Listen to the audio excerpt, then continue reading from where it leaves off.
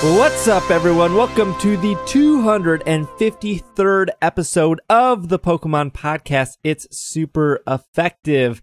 I am your host, SBJ, and with me today, I have Will. Well, that was a roulette wheel spin of who it could be. I've spent my entire day playing something that wasn't Pokemon, so it's going to take me a few minutes to get my gears shifted since I suffer from the OLD and getting back into the Pokemon train of thought. But choo-choo, we're on the train. All right. I also have Travis with us today. Yeah, I don't have anything. Can't win them all. I don't have a joke this week. No goofs for Grovyle. Nope. Are we on Grovyle or Sceptile? I think Sceptile. No, because wasn't just last week the first Gen 3 week? Yeah. No, Grovyle. You're right. I don't know why I flipped the two, because I clearly don't know any Pokemon ever. Well, that's a given. That's been demonstrated. Grovyle has a very important part to play in Pokemon Mystery Dungeon, Explorers of Time, Explorers of Darkness, and Explorers of Sky. Sure. People played those games at one point in time, I would assume. Some of my favorite Pokemon games. That I don't understand. But, I mean, to each their own, as they say. Yeah, I like Pokemon Shuffle. That's a real good spin-off game.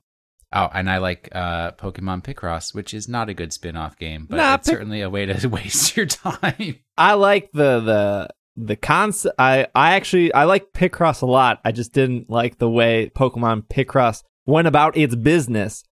Before we get into our show, if you're joining us today because we have an interview with Gunda Chris, aka Christine, who is a custom amiibo artist, that will be in the later half of the show. So if you're just here, if you're joining us, if this is your first time listening to It's Super Effective, welcome. If you're looking for that interview with Christine, I would check the show notes for the exact time when that is in. I actually recorded that yesterday, so I'm not sure how long we're going to ramble before we get to her interview, but she's really awesome, really great. Can't wait for that. She'll talk about destroying Pikachu amiibos, and who wouldn't like that?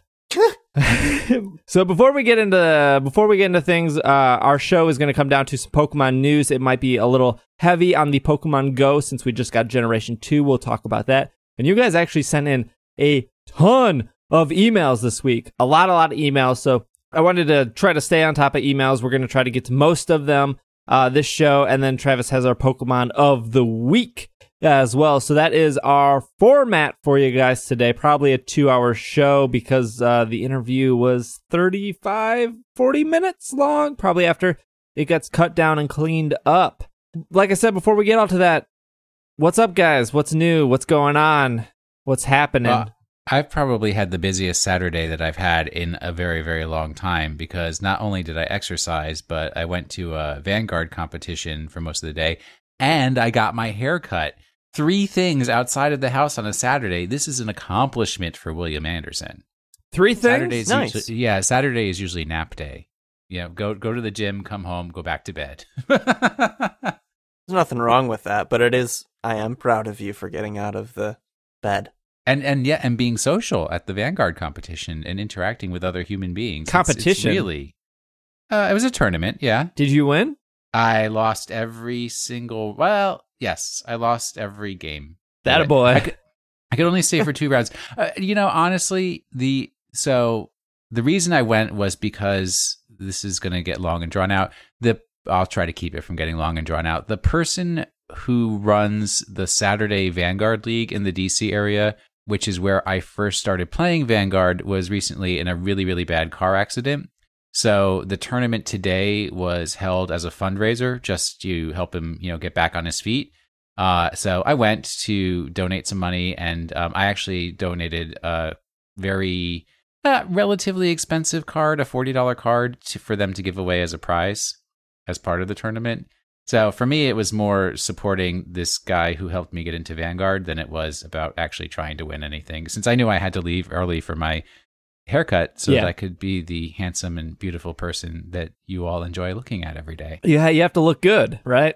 Yeah, and I also scheduled a touch-up for the day before I travel further north in this country in March. So that I will look good on March 10th as well. When we go to PAX. Yeah, that'll be, at least one of us will look okay. Yeah, I'm Well, trying to it's get like- like everything done before that trip.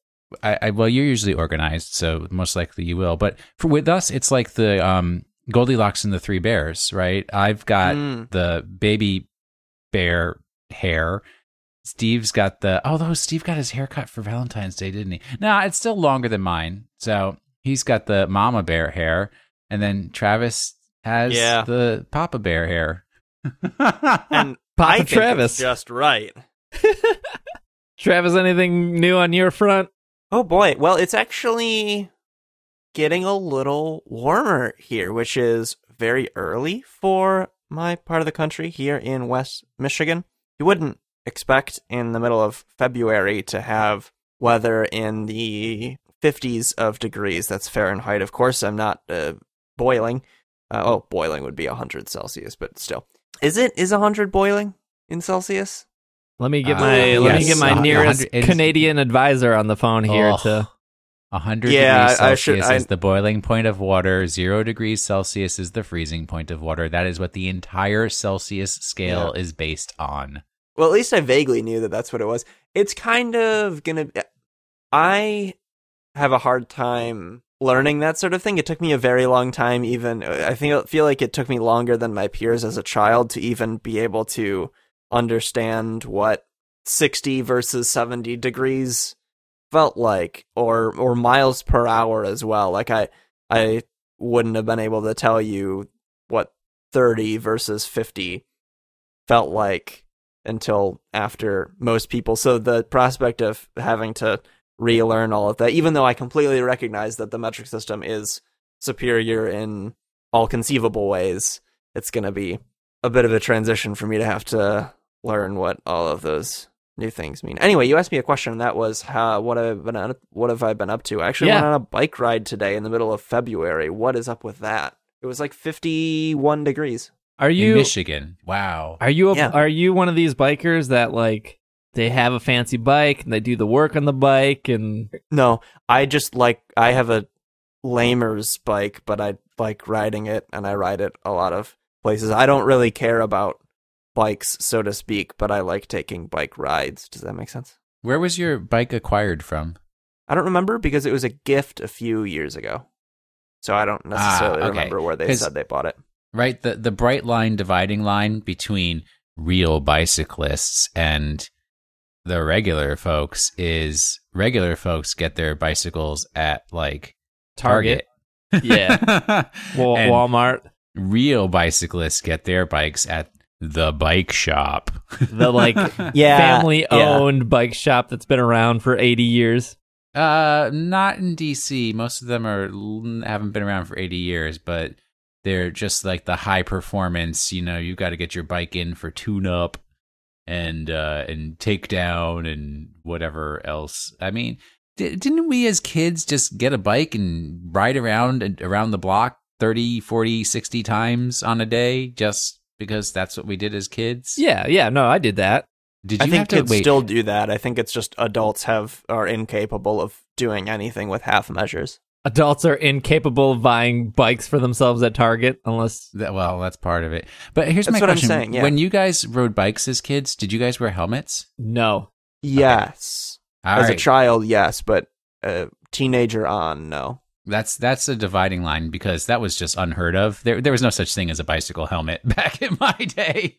Yeah. No, I didn't. No, I didn't wear a helmet at all. I'll tell you that. Yeah, I got nothing new to report, I guess. Well, wait, you were... Oh, that's different. That's Pokemon related. Oops. That is I can transition. I can tell a small story and then transition into Pokemon news because Pokemon Go just had an update, which we'll talk about. But I had some like minor surgery on my nose, and that prevents me from being out in the direct sunlight for like 6 weeks. Now it's like 5 weeks, but a real bad timing because as Travis said, the weather was super nice. It was 60 degrees here in Milwaukee, and I was out a little bit just because I had to drive to like a store and stuff. But I have seen people play Pokemon playing Pokemon Go now that the update is out, and I'm just thinking to myself, like, oh, this is my first free-ish weekend in quite a while, and I really want to play Pokemon Go,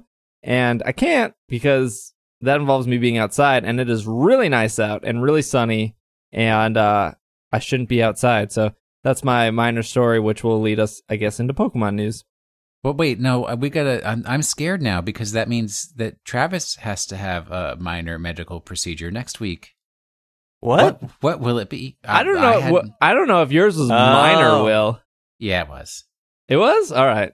It didn't stop me from doing anything for 6 weeks. Mm-mm. Well, they just said, hey, like if you go out in the sun, you have to wear the sunscreen, the zinc sunscreen, which I didn't know there was a difference in sunscreen, but the zinc sunscreen, I guess, is the one that's like the white pasty stuff, right?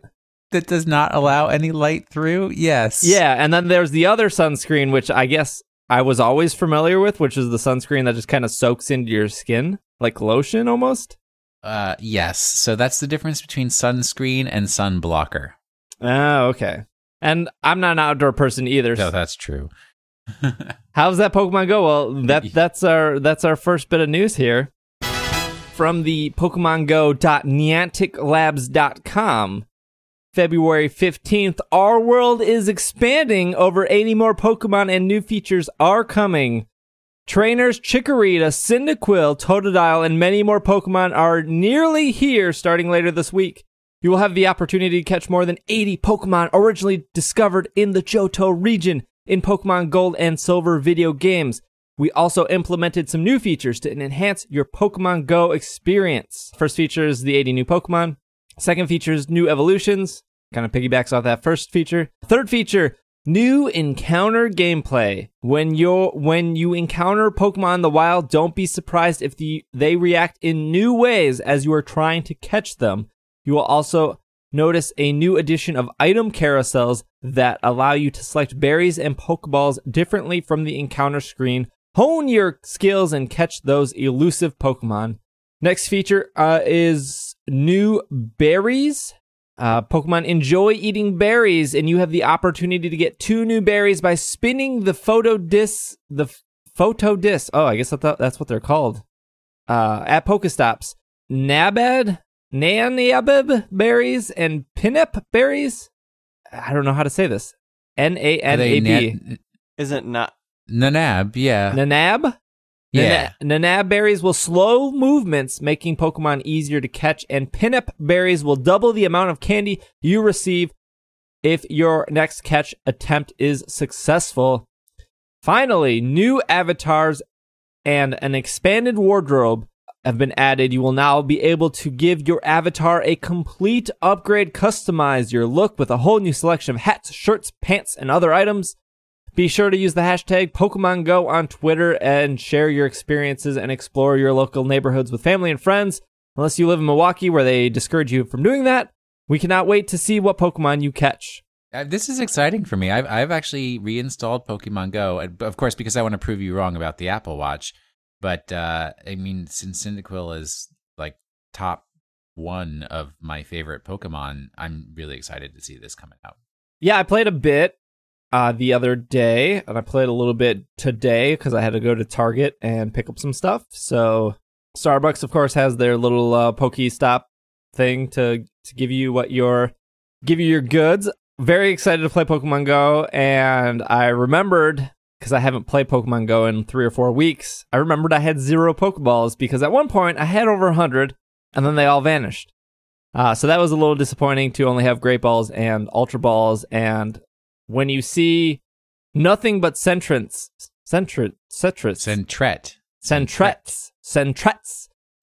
when you see nothing but them on your map, not really worth wasting a Great Ball on, in my opinion, but I'm not going to buy Pokeballs. I will just spend a day and find a couple Pokestops, and I will spin those until I replenish my stuff. I'm not giving into their buying Pokeball stuff. Travis, have you played? I have technically opened the application since they have added new Pokemon, and I saw that there was a Natu and a Spinarak in the nearby, what is it called? Sightings, that's what it's called. There's a Natu and a Spinarak in Sightings, However, I the new Weedle and Pidgey. However, I didn't catch them because I guess I just... Well, I think I was working at that point, so I was only able to just sort of see what was around. I couldn't go out anywhere.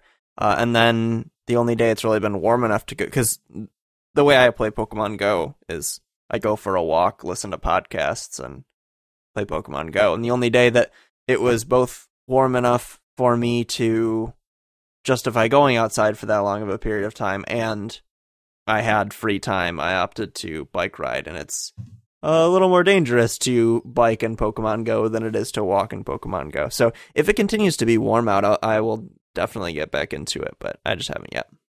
Yeah, I caught a couple Pokemon. Do you guys want to get the money stuff out of the way? I mean, if there's money involved, yeah. Oh, you mean the Yeah. Well, here, accessories? Let me do... Most of these news articles are Pokemon Go related, so let me go through a couple of them here. Pokemon Go update brings cheap storage upgrades for all. This is off of Polygon.com, but from February 16th through February 28th, increasing in the amounts of storage players will cost 50% less fewer Pokecoins than usual. The upgrade that makes the upgrade 100 Pokecoins instead of 200 Pokecoins. For the Pokemon storage upgrade specifically, each upgrade gives players 50 more slots in their bag, and they can increase that to a maximum capacity of 1,000 Pokemon. If you do that during this promotion, that'll cost you about $15 to get max storage. I think all players start with 250. And so for pretty much $1, it lets you hold 50 extra Pokemon. And so that's going on until the end of this month. Might be worth doing if you plan on playing Pokemon Go a little longer. I don't know if you need a max of 1,000. All right, so let's talk about the money thing here. We already talked about how the Pokemon storage upgrade is 100 coins cheaper. So at one point, both the bag upgrade and the Pokemon storage upgrade were 200 coins. Like I said, until February 28th, the upgrade... The storage is half off. That gives you 50 more Pokemon spot slots. They added some more character customization under a tab called Style. And pretty much everything here costs money. There's customizations that don't cost money. That is something like removing your hat. You can now remove your hat, your gloves, your shoes. People were really excited that you can remove your shoes and be barefoot. But if you want a fancy fedora, that's going to cost 180 Pokecoins. A top hat, 800 Pokemon coins, and a newspaper boy hat is 100 Pokemon coins. Wait, can I get a bow tie and a monocle? I don't think so. You can get 3D glasses, one side red and one side blue. Who needs a top hat if you can't pair it with a bow tie and a monocle? You can get a blazer. But I want to remind people that 800 Pokecoins is $8. And it's a top hat. It's a top hat, yeah. Under glass. Look, if you want to talk about egregious microtransactions, let's talk about Fire Emblem Heroes. This is not new in terms of... No. Nintendo's pricing for... Well, and I suppose it's probably Niantic's. I don't know if that call would be Niantic or the Pokemon companies. It's probably a collaborative thing. But regardless, it is not new for Nintendo mobile properties to have egregiously priced microtransactions. It's not new for any mobile game to have microtransactions, and these are only cosmetic, so it's not like putting a top hat on is going to increase your catch ratio. It's not like a pay to win here. But to go from having one hat be $1 and another hat being $8, that's a big difference. They have glasses that you can get a pair of glasses for 50 coins. You can get the 3D goggles for 160 coins, and then you can get a Phantom of the Hour Batman Robin / mask. More Robin than Batman for $4. This is what really kind of grabs, kind of irritates me.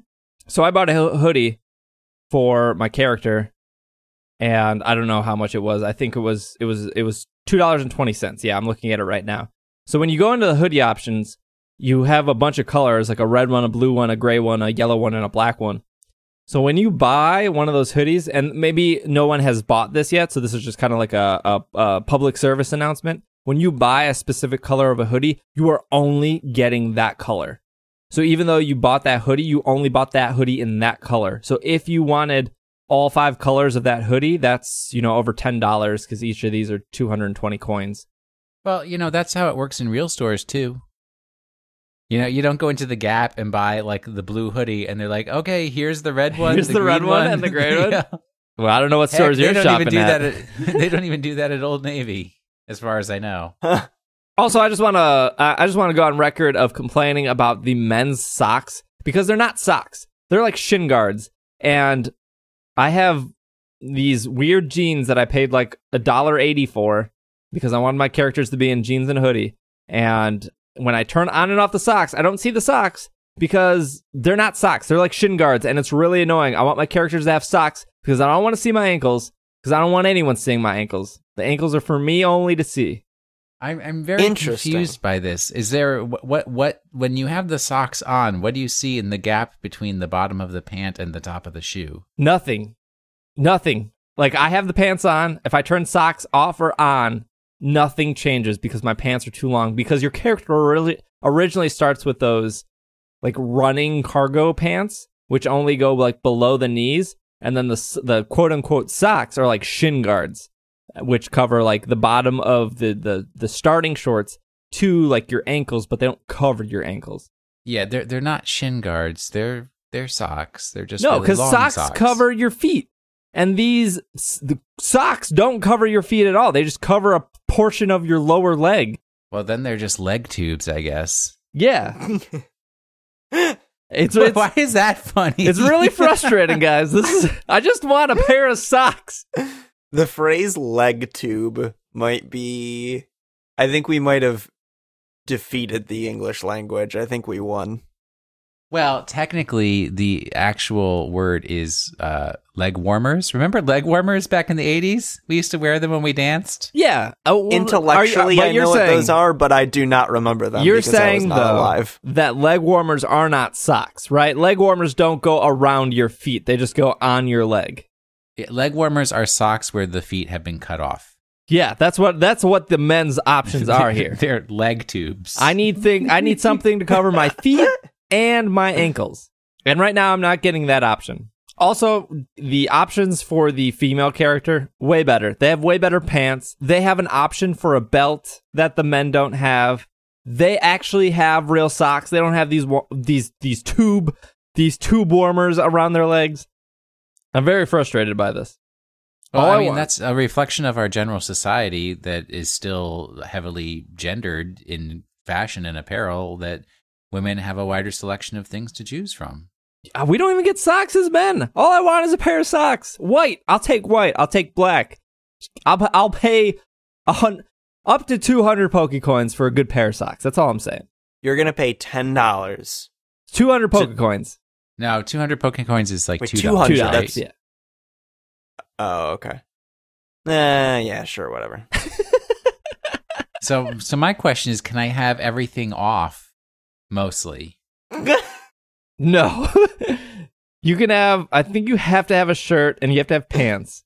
I think everything else you could take off. All right. I can work with that. All right. There's also like a shirt that you can buy. I think it's $5, but you can only buy the shirt if you're level 30, which I think is kind of cool in concept of like, okay, this shirt's exclusive to people who put in the effort to get to 30, even though they have to pay a little bit of money for it. I think that concept's cool. But hopefully, I don't know why I'm saying hopefully. I would suppose that now that there are clothes in the store, and this is clearly a money pit for hardcore Pokemon Go players, I am sure that there will be more clothes coming. But I'm very excited to play Pokemon Go again. It was as much as I was like, oh, okay, nothing but Spinarak around me. Great, this is the new Weedle. It is awesome to see, like, when I discovered Wooper, I was like, Wooper, and then it reminded me of Wooper and Slack, so there is that little bit of a excitement again that I felt. Transitioning to our last Pokemon Go story, this is something I've been following because I live in Milwaukee, and while this is Milwaukee specific. I guess I've talked about the park problem in Milwaukee enough that we are just going to continue this roller coaster ride. So this was published on February 2nd by MilwaukeeRecord.com, titled Pokemon Go and Pokemon Go-like games will have to apply for permits in Milwaukee County parks. Milwaukee is still talking about Pokemon Go and still trying to make it and other games pay for permits, take up virtual space in Milwaukee County parks. Scratch that last part because Milwaukee has actually succeeded at this. Thursday, in a Milwaukee County Board of Supervisors meeting, an ordinance was formally adopted requiring all virtual and location-based augmented reality games to apply for permits to do virtual business in Milwaukee County parks. The ordinance was directly inspired by last summer's Pokemon Go / Lake Park controversy, which saw thousands of people flocking and causing damage to the East Side Park. This is the park where all the rich people live off of, which I've mentioned before. Yeah. During the meeting, ordinance sponsor Supervisor Sheldon Wasserman once again noted that the ordinance was not aimed at Pokemon Go players. Rather, it was intended to establish a permitted process for virtual games similar to those permitting processes for non-virtual companies doing business in Milwaukee County parks. This has nothing to do with Pokemon players, absolutely not, Wasserman said, after warning that a new wave of Pokemon Go-like games were on the horizon. I would like to, personally, I'm curious what games he thinks are on the horizon. And it will be at your park tomorrow. Later, ordinance co-sponsor Supervisor David Satori or something talked about used tampons and infant diapers filled with fecal matter, which is the reason why this ordinance is in place.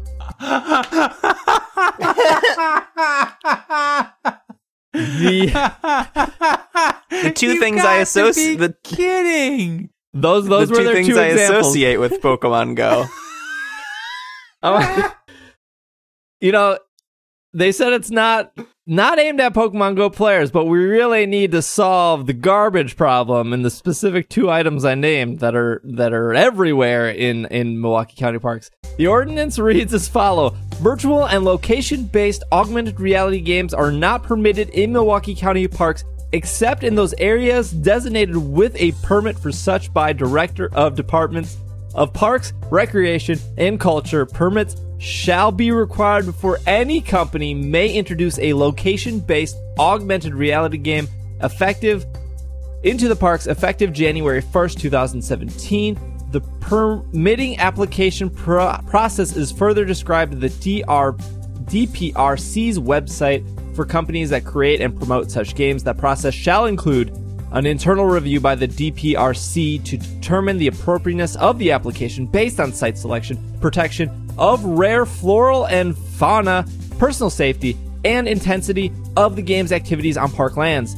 Games activities shall only occur during standard park hours unless otherwise authorized by the DPRC director, who has the authority to designate special events and activities within the parks outside of the standard operational hours. The ordinance was originally recommended to the company board back in December. It was referred back to the Parks Committee weeks later, and then recommended to the country board again in January. On Thursday, it was finally adopted to a 13-4 vote, with Supervisor Peggy West excused.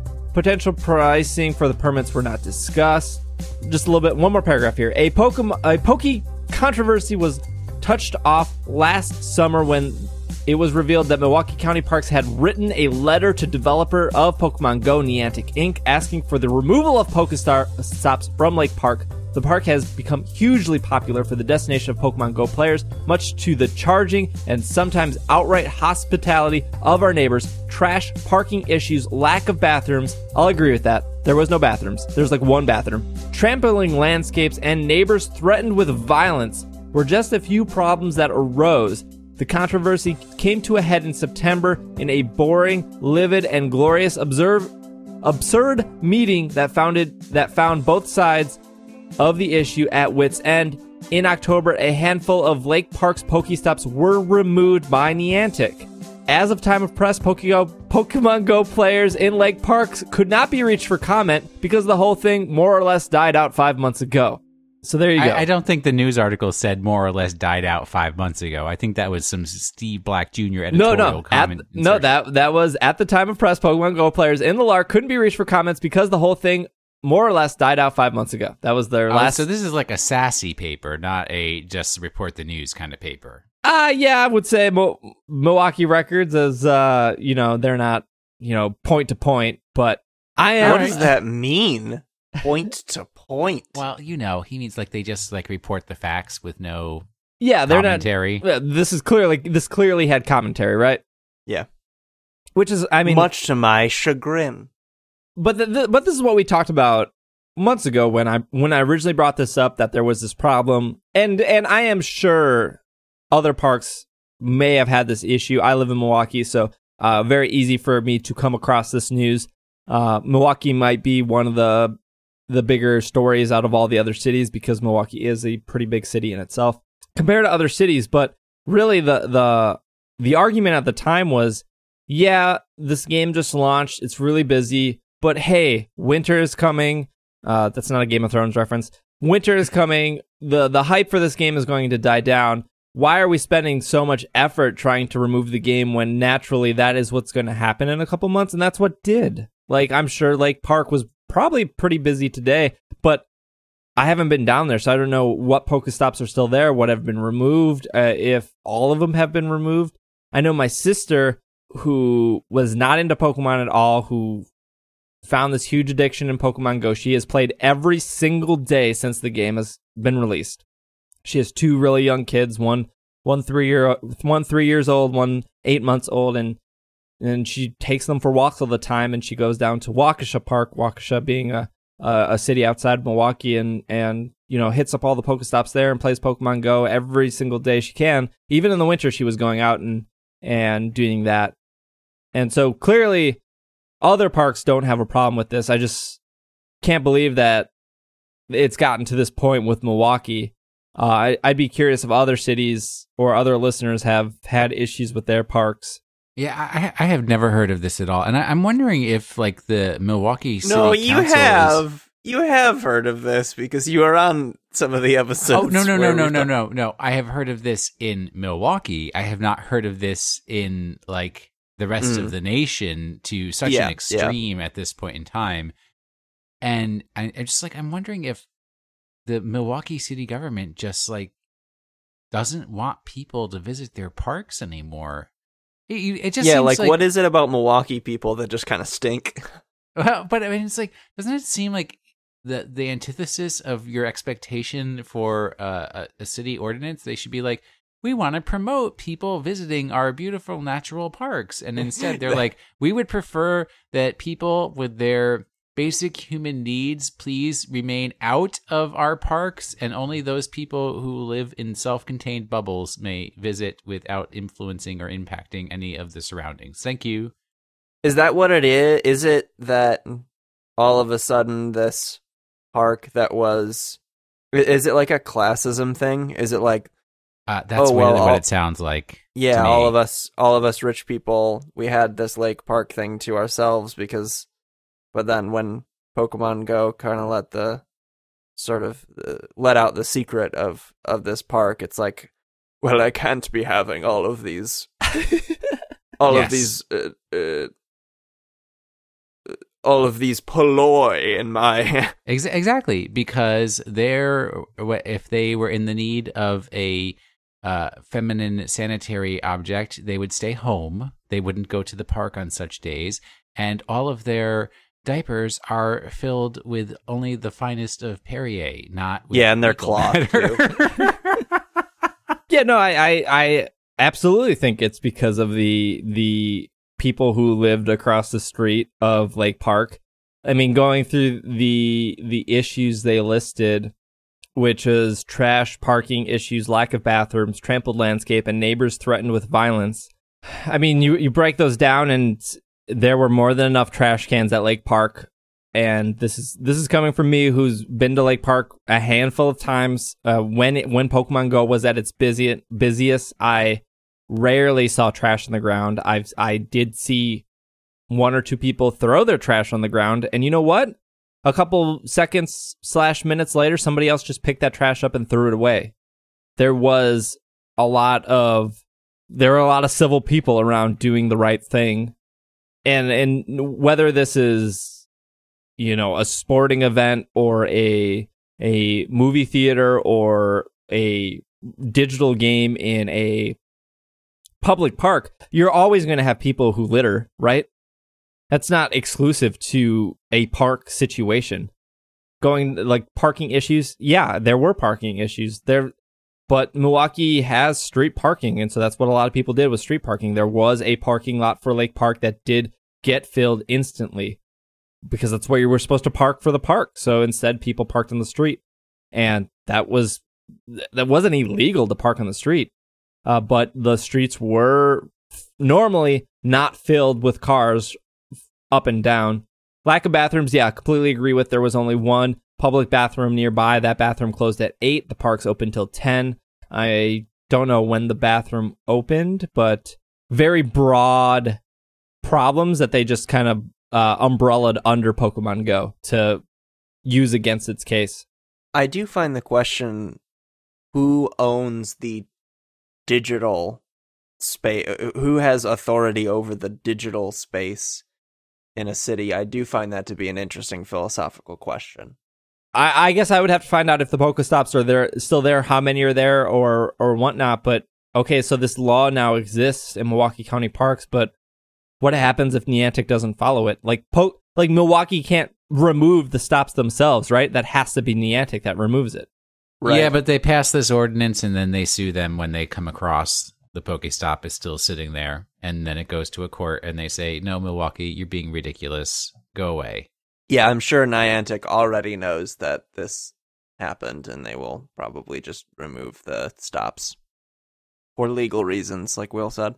So we'll see. I just thought it was interesting, especially now that Pokemon Go has kind of picked up some more momentum again.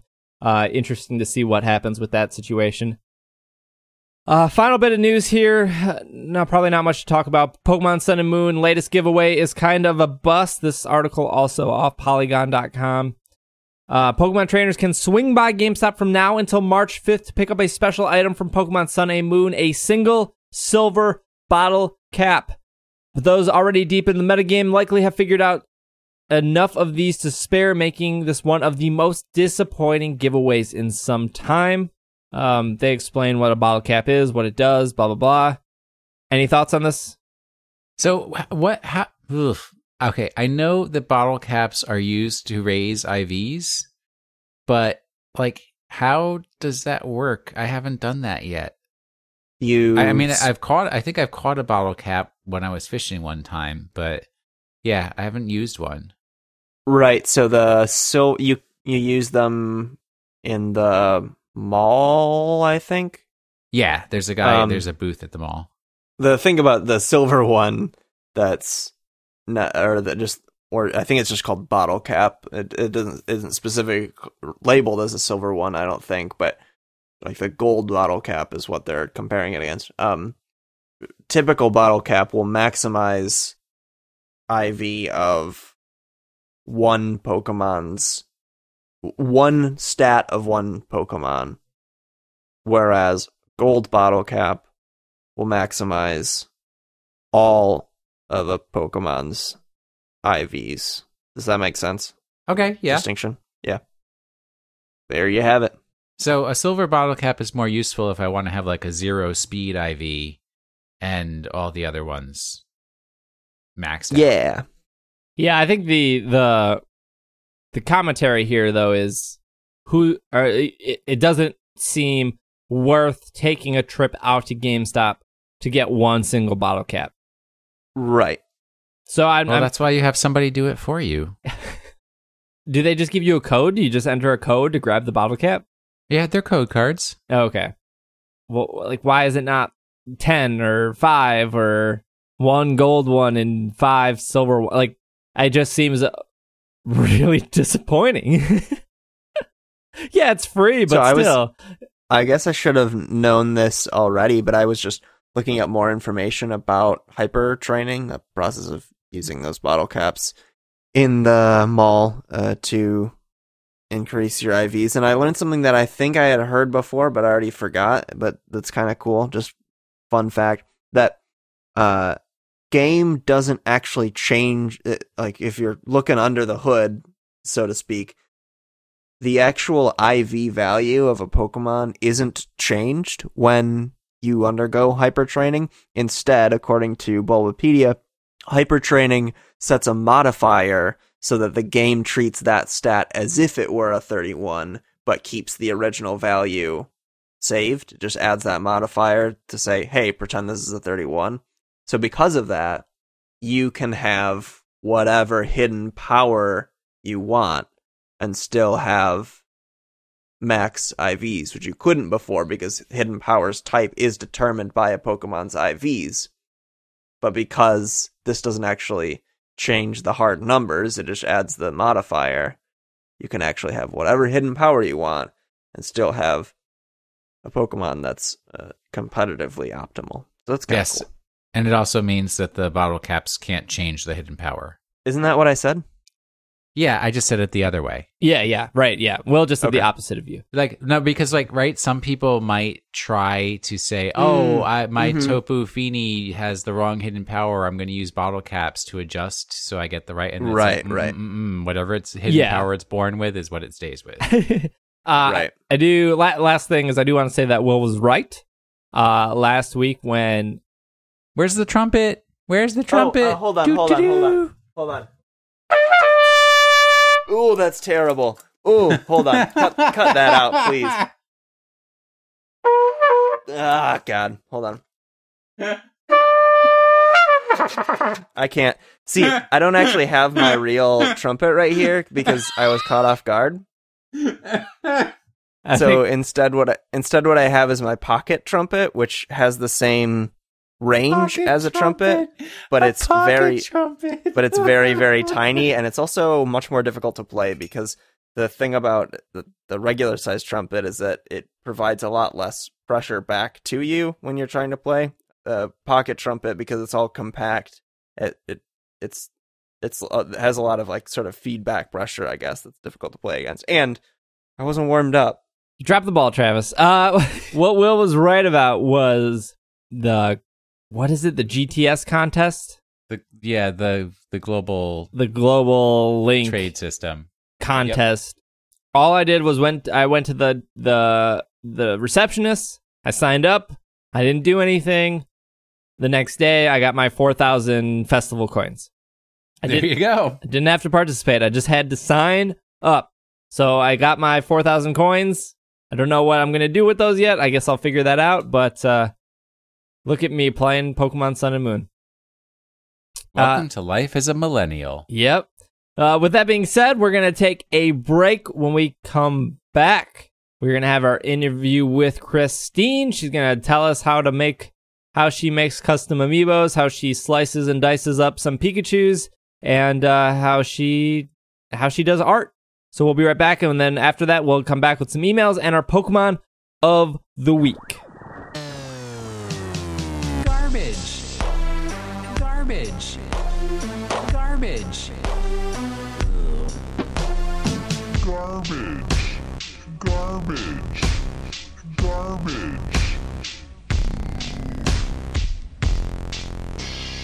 And we are back from our break with our interview and interviewee. I am, as our listeners know, I am very good at butchering names, but here we go. Ganda Chris. Yay, you nailed it. Perfect. But your real name is Christine, so I think I'll go with that for the remainder of the interview. Yes, that is totally fine. I prefer that. Okay, awesome. Christine, thank you for being on. No, thank you. This is pretty awesome. I love podcasts. So, and I don't have to show my face, which is even better. Perfect. It's like the best of both worlds. Yep. So for our listeners, give me who are you? Give me a little something to sell yourself here. Oh man. Okay. Put you on the spot. I pretty much customize toys, mostly Amiibo because, everyone loves Amiibo. So I customize them, paint them, dress them up. So the whole 9 yards. Yeah, I don't know how I discovered you. I've known for you for a while, and it was really funny because somebody retweeted you, and I was like, oh my gosh, I'm not even following you. No problem. And so I followed you on Twitter, and then we started talking, and I was like, hey, you should come on the show. I think you do some really interesting and creative stuff.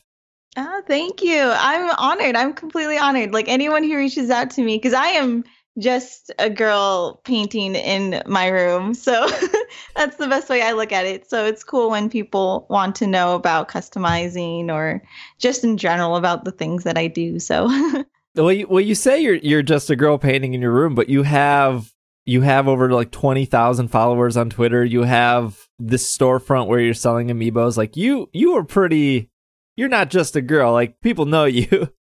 You know what? I don't know. For some odd reason, I don't really see myself as someone that people, look up to or become inspired by. I mean, it's an honor, to be honest. And if anything, that's what I want my art to do. So it's really cool when people come up to me and they say they like my art. And it's funny because I honestly, like, if they freak out, like I freak out and then I hug them. So I just see myself as a normal person doing pretty much what I love. So all right. Well, let's talk about what you love, which is well, I assume you love, which is making custom amiibos, right? Is that safe to say that that's kind of your main art gig at this point in time, is the amiibo stuff? Yes, it's definitely the amiibos. Before that, it was ball tops for fight sticks, and then before that, it was like charms, video games and stuff like that. So amiibo really like took off, and that's what I've been doing for a really long time. So, but I love it. So what drew you to? So for our listeners who haven't seen Christine's art, she has. Recently, at least from what I've gathered, you have a lot of Mimikyu or Pokemon, or Mimikyu that may look like other Pokemon, I would say is the right way to say that, in amiibo form. So they are all custom, but at the thing that stays the same is the base of the amiibo, which I have questions about. But I've seen Super Mario Odyssey amiibos that you've done. I've seen some Ash amiibos, a ton of different Pokemon amiibos. I think you had an Alolan Marowak that was on your store. Yeah. So a ton of stuff. So my first question is why amiibo? Like, what made you? Was there inspiration? Did you see another artist do it? Was that just something that you bought and then decided to customize? Like, why amiibo? Well, amazingly. And I love telling this story because I think hopefully people can connect with it. But it's all started in high school. And I was this really shy, quiet, pimple-faced girl who had no friends. So I guess one day my older sister brought me to the video game club. And that's where I met a lot of my friends who were into like the Smash scene. So Super Smash Bros. Melee at the time was the game that I first got introduced to, like the whole Smash competitive scene. So yeah, I went to the video game club. I met a lot of my friends, and then at the time I also took art. So I actually incorporated both of them. So during the video game club, I would actually make figurines for some of the competitors. And when Amiibo came out, it was just really easy for me to integrate it. And it was a lot easier to do since I'm starting off with a base instead of starting by scratch.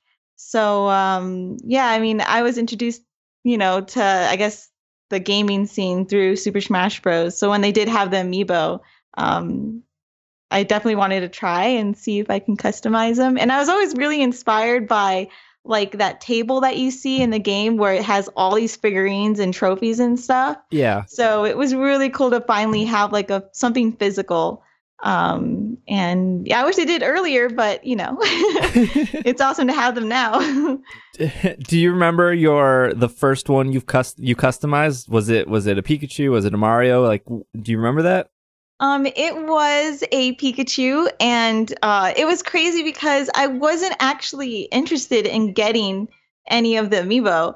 My friend had actually gave me one, and it was a Pikachu, and he was just like, "Here, I figured that you might want it because I main Pikachu. I was in like the melee scene for a really long time, and I guess my go-to character was Pikachu, so it was really cool to have him give me that, and I made like a Pikachu Flash crossover. So that was like my first ever, I guess, customized amiibo. But it's crazy because when I was taking like clay and ceramics in high school, I kind of, I guess, made the first amiibo that I didn't realize it would have became like an actual thing later down the road. So it was pretty cool with base and all, except, of course, it didn't scan because I'm not good with technology. So, but yeah, Nintendo hired me. From first amiibo from Flash Pikachu to now, what got that ball rolling? Was that something where a bunch of friends were like, "Hey, you should start selling these," or people just coming, maybe people coming up and saying like, "Hey, I would like a Batman Pikachu amiibo. Can you make that for me?" And because now you do like commissions and stuff. I do. Commissions right now are closed because I have so many orders, but I will take on like certain orders. If it's like a Mimikyu, it's so easy to make.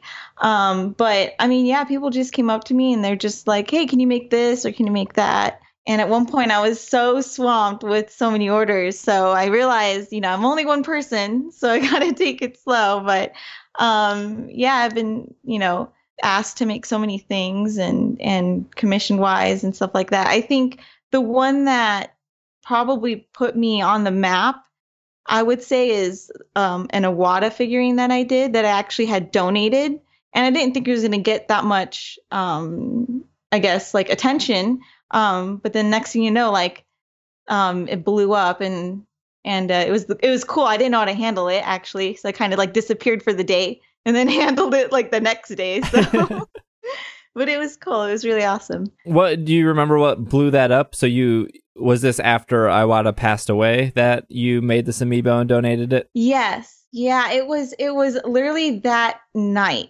So when we had gotten the news, when I saw it on the Twitter feed, I was just like, "Oh man, I gotta make this amiibo." And after making it, I then realized like I can't sell this, like, and the reason why is because you see everyone's reaction towards his passing, and he's done such an amazing job with Nintendo, and he has such a big influence on many people, and it's cool to see how many lives he's touched around the world, so I can only imagine being in his position, being able to basically, like affect so many people in a positive way. So I didn't want to just make this to sell. I thought it'd be really cool if somehow, even though he's not here anymore, that he can still make an impact. And we raised money for St. Jude, and it was really awesome. It was really, really cool to see the feedback and how many people really loved him as a person. So it was really, really, really awesome. Yeah, that's incredible. What a good story. Wow.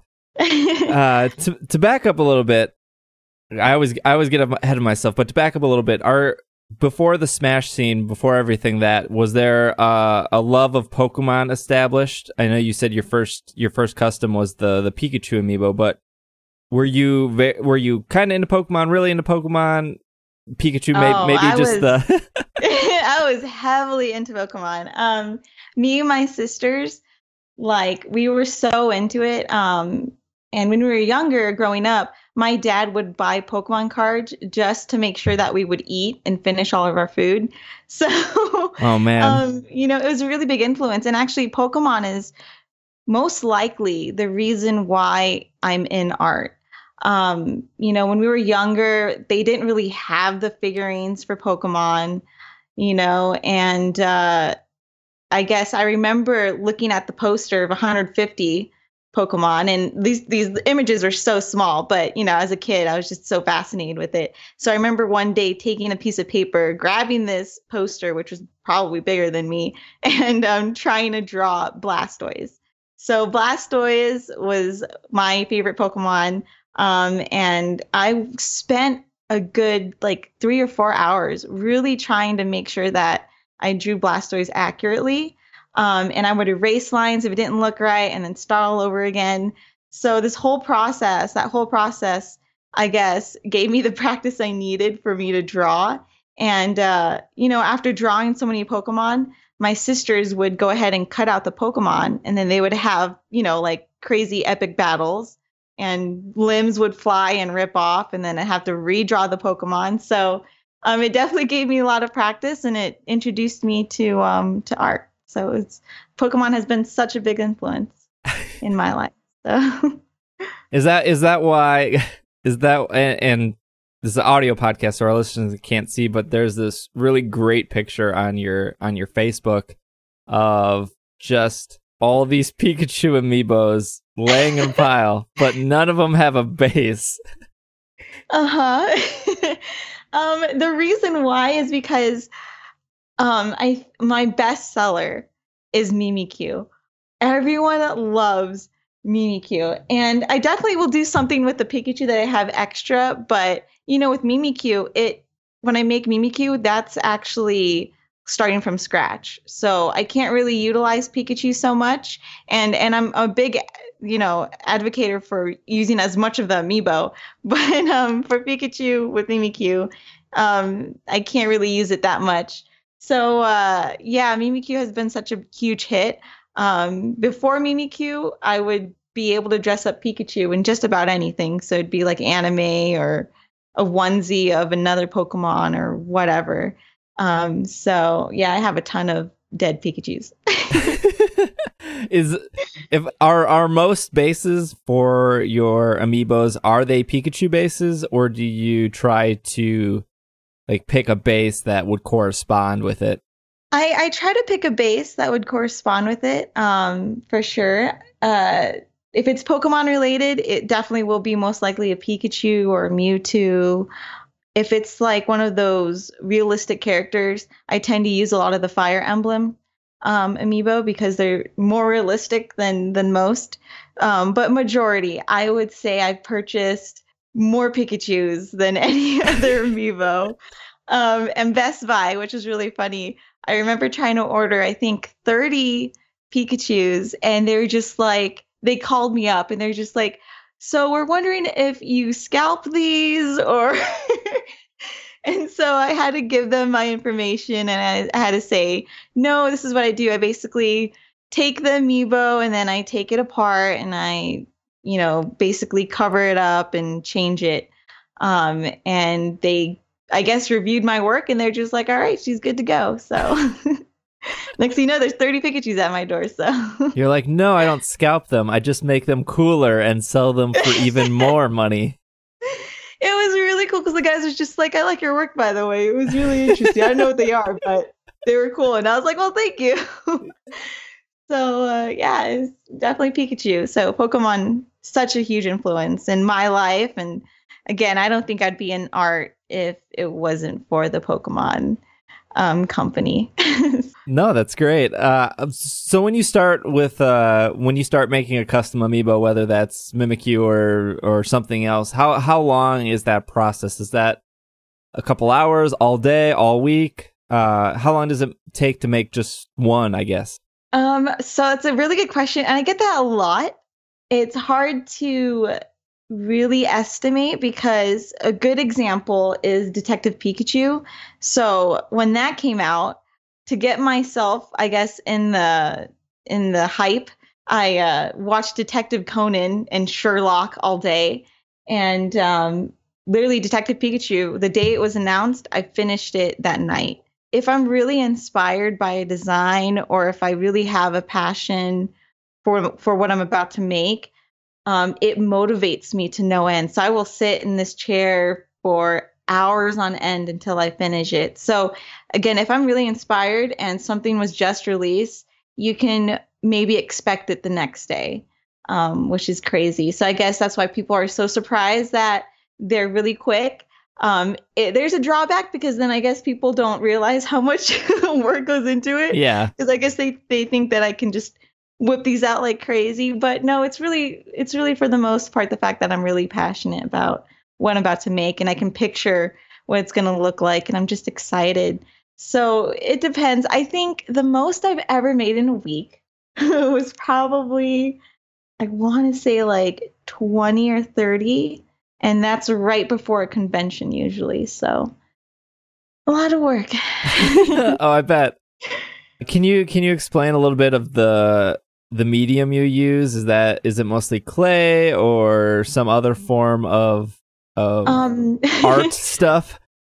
A lot of art stuff for sure. I try to think outside the box, and I try to use things that are unique and make the amiibo unique, because for me, I really want these not to just be toys, but I really want them to be things that people are really proud of, that they want to display. So if I can make it as unique as possible, it makes me feel better that hopefully they'll like it a lot more. So it is definitely a lot of clay for the most part. It's a lot of clay work. Generally, I will strip down the amiibo and try to keep as much of the amiibo as possible. But, sometimes you can't use it all. So I will cut off some pieces here and there and then some put limbs. Clay. Yeah. And then I have a graveyard. I have a whole amiibo graveyard of just parts. And it freaks a lot of people out because they're just like, oh my gosh. It's so scary to see heads and limbs and whatever else. But for the most part, it's a lot of clay and stuff. So, yeah. How many amiibos do you think you've purchased since you've started doing this? Oh, I honestly can't even get you like an estimate because I've done so much. And, I can't even put the numbers together because I've traveled last year with Wizard World. And I even sold amiibo at their convention. So truly, I have no idea. At one point, my room was surrounded by amiibos. So but, it was funny. Like, people walk in and they would think that they're in like a department store for amiibos. So not a bad place to be. Yeah, it's true. So sometimes my friend was just like, "Oh, you have that? Can I trade with you?" And I was like, "Yeah, sure. We'll just trade right now." Right. So, but yeah. So I noticed in your Twitter profile, it says custom amiibo artists at Wizard World, and you just mentioned Wizard World. Was there some kind of collaboration with you two, or was it, you just went to Wizard World, set up a booth, started selling amiibo, or did they reach out to you and want you to come out? They actually reached out to me, and I still have the business card that they gave me because from that moment I knew that there was something special. They had visited me at my booth because I was at EVO. So I don't know if you know what EVO is, but it's this like huge, crazy world's biggest fighting game tournament. And yeah. I kid you not, it's like the world's biggest fighting game tournament. It's crazy. I advise everyone to go. If you love video games, fighting games, EVO, it's amazing. It's like my baby convention. Like, I've been going for so long. So, and it was my first year having a booth. So it was like already my dream come true of having a booth at EVO. And I see these guys in like really nice suits and they're walking over here and they didn't seem like they played games because they're like really in these nice suits. But I knew that they had something to do with the gaming industry. Right. So we started asking all these questions. It's not like they walked into the wrong convention. No. They just, they just looked, they were holding themselves to a higher standard for sure. Because I'm not going to lie, when you go to this, gaming tournament, there's BO everywhere, Yeah. We're gamers. So, and they're competing and stuff, but it was refreshing to see some people in tux and tuxedos. So they walked over and they started talking to me. And, I just answered all their questions. And by the end of it, they're just like, well, we were actually wanting to see you because we knew you're going to be here. So this is our business card. Please make sure you call us. We would love to talk to you. And I looked down. It was like the nicest business card I have ever seen. It was so clean, and like the lettering was like shiny, and I loved it. So I have it here with me. And yeah, they had asked me, they're just like, when you're in Cali next, make sure you stop by the office. And that's a whole nother story. The first meeting that I actually attended for Wizard World, which was really funny because I did not look good at all. Like no higher standard whatsoever. That was like thrown out the window. It was so interesting, and it was so funny. I'll tell you the story because I think it's interesting. So yeah, go ahead. I was going to Cali. I was going to Cali, and I was just like, hey, let me stop by the office. It'd be easier that way since I'm heading to Cali anyways. And they're like, yeah, sure, that's awesome. Well, here's the address, whatever. I guess I didn't really think out like the whole process because I've been sitting in this car for like 4 hours. So I don't look good. I'm in flip-flops, hair messy. I look like something had gone wrong. So Sure. I step out of this car and I go sit in their lobby, and their lobby is so nice. Like it has all these pictures of DC, Marvel. There's a picture of Stan Lee on the side. I was just like, this is gonna suck. So I forewarned them. I was just like, because I told them I was there. I was just like, hey, I told the secretary, I was just like, can you let him know that I'm not looking so hot right now? And I had 3 other people with me. He came out, the guy who represented Wizard World, and he was just like, all right, let's go to the meeting room. And I was just like, and he was just like, yeah, everyone can come. So it was me and then these 3 other guys, one of them being my boyfriend. And we go to this like gorgeous like table, like those long tables where you might need like a megaphone to reach the other end. Like that's how it was. Yeah, and it was really intimidating. So anyways, they started just bombarding me with questions, right? And my 3 friends, I could tell that one of them kind of knew what was going on, the other one not so much, and then the last guy was just confused. And you're probably thinking like, don't embarrass me. Oh yeah. I was just like, oh no, I hope and I put them in that position too. So I felt bad. So by the end of it, they were just like, you know what, we pretty much want to hire you. We want you to make exclusives for us. We want you to have your own booth and sell it there. And I was just shocked because it was basically like an interview. And so by the end of it, my friends looked at me and they're just like, Christine, what the heck was that? And then the friend who knew nothing was just like, by the way, what is Amiibo? It was just so funny and so surreal. So that was probably the biggest, I guess, gratitude that I've ever gotten through this whole process of Amiibo is being able to travel with Wizard World. So that was a really cool opportunity.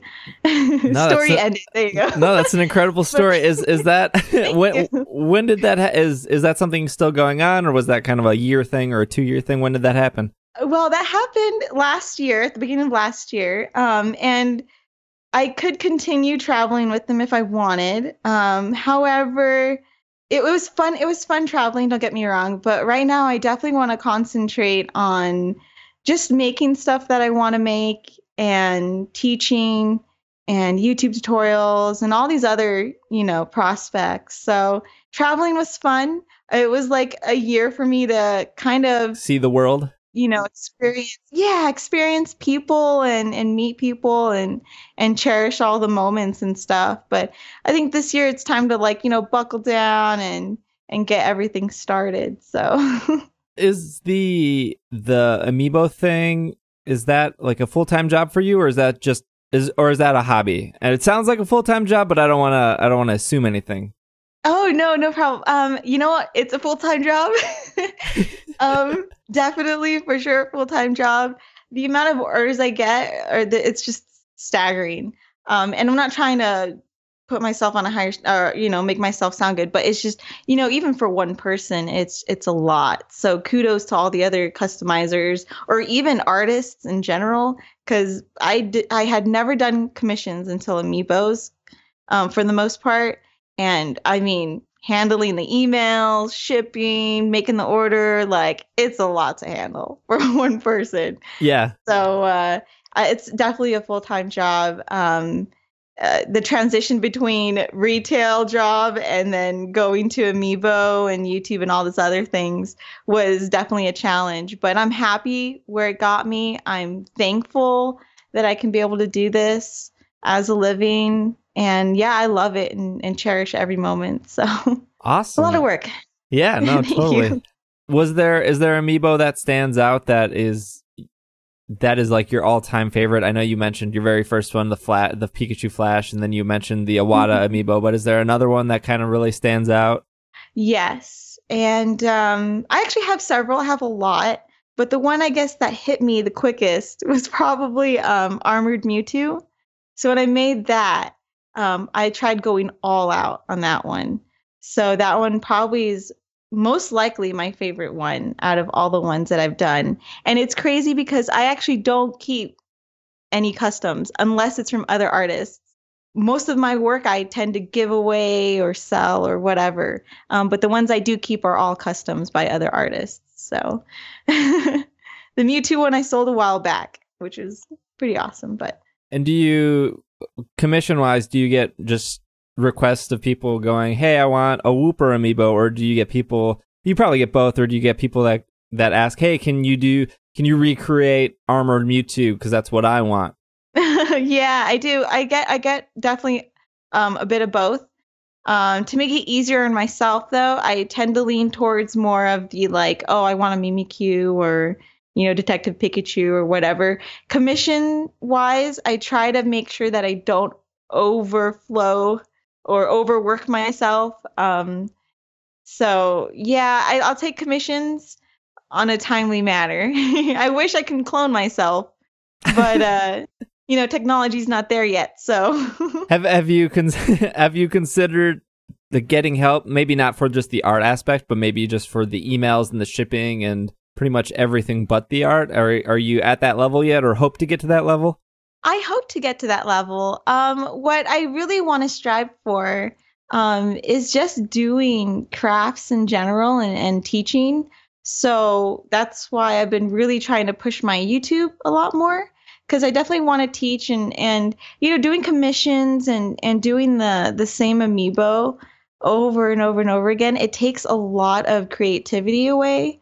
So there are things that I haven't done that I've been wanting to make, just for myself even. So hopefully, if everything goes well, I'll be doing tutorials so other people can make custom Amiibo. And then I'll be doing projects that I want to do here and there. So that's the main goal of this year. I love commissions, but that's basically why I have gray hairs everywhere. Outside of Amiibos and your world of art, what's your free time like? Or is it nothing but work? You sound very busy. I try to work as much as possible. My free time probably involves hiking here and there. I collect a lot of board games. So board games. I haven't had that much time to play video games either. So, it's really hard to balance everything. So hopefully, later down the road, hopefully later this year, I'll be able to really concentrate on YouTube and making stuff that I want, and finally having time to play the Switch and all this other stuff, because definitely Amiibo take up a lot of time. And I love it. I do, especially when people get their order in the mail. Like, I flip out, especially if they really love it. But it's a lot of work. Yeah. So it's definitely a lot of work. But we'll see how it goes. I definitely want to teach people. And that's like my favorite part is trying to influence other people to be creative. I just have a few more questions for you. One being, have you played Pokemon Sun and Moon, and what your thoughts on it? And follow-up question of just what your favorite Pokemon game in general is. Okay, so with the new Pokemon Sun and Moon, I haven't gotten to play with it. And I've been wanting to. The moment it got released, I knew that this would probably be my favorite Pokemon game ever. But with the amount of work that Mimikyus came in. Yeah, then the Mimikyus came in, and then the Raichu, and then Executors. So it was a lot, and that's why I definitely want to have more time to play these games. And I know Pokemon Sun and Moon is most likely going to be my favorite game because it reminds me of Hawaii, and I love Hawaii. Just Mimikyu itself, it's such an adorable design, you know. Mm-hmm. I love it. I love it. That and Raichu, So when I saw them when they got released and Marowak, I was just like, those are the coolest designs ever, especially for Cubone and Raichu, a different take on them. So sadly, I haven't gotten the time to play them. Hopefully during this year I will. And for some odd reason, the Pokemon game that pops in my mind is Pokemon Colosseum on the GameCube. Yeah, I'm familiar. That one, for some reason, pops in my head because I do remember spending so many hours on that. And then the second installment came in, and I could never get the Dark Lugia, and I really wanted that. That's probably the reason why it's popping in my head out of all the games, is because I still have unfinished business. But hopefully one day I'll be able to go back and finish it. So I know the Switch is going to have some GameCube games, so I'm definitely looking forward to it. I'm gonna try to make some time for the Switch at least, because there's so many games on that I want to play. Yeah, we're like 2 weeks away now from it. I know, 2 weeks away, and I can't believe it. I am just astonished that time is flying by so quickly. It was so funny because, I'm on the West Coast, and I know you're Central area. Yep. And you had wanted a specific time. Time escapes me. So I thought it was supposed to be my time. So when he had messaged me, I was just like, oh, shoot. Because I was going to take a shower. I was like, I got to look good. And then he said it's only audio. And I was like, thank God, because I look terrible. So, yeah, time is the enemy. I wish I can clone myself, but no, it's just me. Well, I have one more question for you, and then you can shower and get back to Amiibos. Oh, no, I could spend all day. I love podcasts. Honestly, it's an honor for me to be here, for you to take time to talk to me. Like, that's awesome. I really do appreciate it. I love podcasts. So I hope I'm funny enough. No, it's been awesome so far. Thank you. To wrap it up, what is your favorite Pokemon? Oh, my favorite Pokemon. All right, so it's really weird. And it's really dorky. But I like Pidgey, and the reason why is because I remember eating with my friends one day, and this is when I was really quiet, so I was really to myself, and I guess my friends saw me picking at my food, and they were just like, man, you're like a bird. You eat like a bird. So that stuck with me, and I always loved Pidgeotto. It's just such a cool design. I love birds overall. So Pidgey has definitely been my favorite. But if I'm going into battle, if I'm entering a tournament for Super Smash Bros., it's always going to be Pikachu. That's like my main. I had to go with my main, and Pikachu's my homeboy. So, all right, both good answers. I mean, I think how can you be wrong with either Pidgey or Pikachu? Mm-hmm, yeah, Pidgey's cute. He's adorable. I mean, he's not like the coolest Pokemon, but I mean, he's adorable. He's cute. Yeah, and you can ride him when he evolves, right? So yep. It's funny because they just added Generation 2 to Pokemon Go, and I know. I encountered a Hoot Hoot, and I was like, oh yeah, Hoot Hoot is actually pretty cool. Like, yeah, he is. He's so cute, and Rowlet is even cooler. I love Rowlet. He's awesome. But yeah, Pokemon Go just came out, and I feel so bad because I did used to play it. And then I stopped playing it because I lost my phone. So all my data was gone. Oh, man. I know. And I was so upset. Because I put time and effort and money. That's how they get you. I know. They got me. Oh, man. Hopefully I'll just jump back into it. But yeah, no, it's a good time. I was at the mall just for a little bit today, and I saw a handful of people obviously playing Pokemon Go. So that was cool to see because I haven't seen that in a while. And I'm in Wisconsin, so it's It's like 20 degrees outside, so I get why I get why people aren't playing Pokemon Go, and that's why I went to the mall, because I just wanted to make sure. I wanted to like experience Generation 2, right, without going outside. No, that's crazy. They're dedicated. That is awesome. Yeah, good for them. They are true Pokemon masters. Well, that's really all I have. Thank you so much, Christine. Where can our listeners find you and your amazing artwork? Well, on Twitter. I mostly use Twitter and Instagram, and I'll definitely try to put tutorials on YouTube. I go by Gunda Chris. It's really weird. It's JANDAKRIS. And yeah, that's like my handle. Awesome. And you already said commissions closed, so I know we might have a bunch of listeners wanting Mimikyu or other Pokemon, but right now you're on hold. Well, they're available. If you go to my store, you'll see like specific ones, but as far as really like, crazy commissions go, I have a full list. But if you check out the store, there's definitely Mimikyu and Detective Pikachu and some other stuff. All right. So awesome. Mm-hmm. Thank you so much, Steve. Yeah, no problem. Thank you for being on. When we get back, we're going to tackle some emails, and then we're going to do our Pokemon of the week. So we will be right back.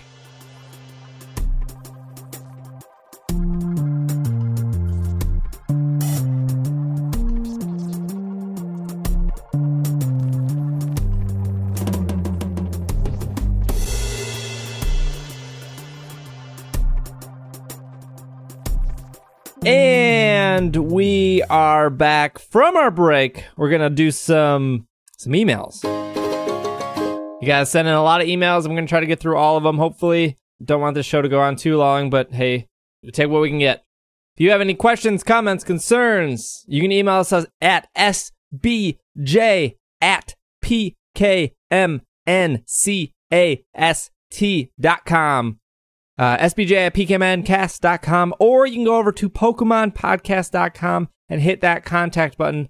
Feel free to email us about anything Pokemon or non-Pokemon related. We'll get to it. First email here is from Michael. It says, hello, SBJ and crew. Silly question to ask, but do you remember your dreams? If so, have you ever dreamt anything Pokemon related? I have a few times, and they have always been a treat. One time I dreamt that I was invited to the Oscars and brought my boy Bronzong with me, but it was turned away at the entrance because my companion wasn't cute enough. Dreams are weird. I would love to hear stories. Thanks for the quality show every week. Have a great day. Michael. Wow, Bronzong is a cutie. Although it's not allowed in the Gen 4 park, where specifically only quote-unquote cute Pokemon are allowed. You can only bring a very select amount of Pokemon to walk with you. Oddly enough, it's not welcome to Milwaukee County parks either. Oh, of course not. Nice dig. So, I recently was playing Pokemon Moon before I went to bed because I'm trying to finish my Pokedex in Pokemon Moon. And that night I dreamed about visiting a zoo and seeing all sorts of different animals that were very not like lions, tigers, and bears, but like unique and odd and strange, not like earthly animals. So I think there was some sort of relationship between me going through my Pokedex and dreaming about visiting that kind of a zoo. So there you go. It's the best I can do. It's very rare that I remember my dreams. When I do, they are not that thematically consistent. I'm sure I have had dreams of Pokemon. The vast majority of them I probably don't remember, and I can't think of any off the top of my head that I do remember. Because over the past year, there's only like one dream I actually remember having. It's very rare that I remember my dreams. Next email here is from Jose from San Juan, Puerto Rico. Pretty cool place. Obviously, you've never been to San Juan. Actually, one of my favorite restaurants in the world is in San Juan, so I will take one step away from that. But all right. Yeah. Hey, guys. Always a pleasure to listen to your great show and your refute/debate with SBJ internally. I was writing in to disagree with how easily you guys discount the survival of the Nintendo 3DS, there are still a few games coming out for 2017, and they have begun planning out 2018 games. Why do I think the Switch won't be replaced by the 3DS is the price. If it was a $50 difference, that would make more sense, but at $300 versus $199, or even the cheaper $89 2DS, there is no doubt that the 3DS will live on. A way that they could make it have more legs and cut the price of the 3DS and Nintendo 3DS XL and bring in a bunch of new players. Nintendo themselves may not be developing much for it, but third parties don't look like they'll stop anytime soon since ISE loves lists. Here is an upcoming list of 3DS titles for 2017. Monster Hunter XX, Cooking Mama, Sweet Shop, Story of Seasons, Trio of Towns, Mario Sports Superstars, Tank Troopers, Fire Emblem Echoes of Shadows of Valentine's Day, Fire Emblem Warriors, Blaster Master Zero, The Snack World, Lady Layton, the Who Wants to Be a Millionaire, Pikmin 3DS, Farming Simulator 18, Ever Oasis, Box Boy 3, Antidote DX, Run Box Pocket. And I'm sure there are 5 to 10 more announced. Jose. So I want to call one thing into question here that I will say, much like our U.S. press nowadays says, if you say one thing wrong, then we're just going to throw everything in the garbage. There has been no Monster Hunter XX announced for English. So we're not getting that game. That Monster Hunter XX is just a better version of Generations. I mean, it's literally just like an enhanced. If the 3DS had DLC that you could pay for, that's what it would be, isn't it? Because it's like even carries over your progress from Monster Hunter X. So the thing about Monster Hunter is America always gets the Ultimate Edition, right? So 3U or 4U. That was always the version of the game that included G rank and included more monsters.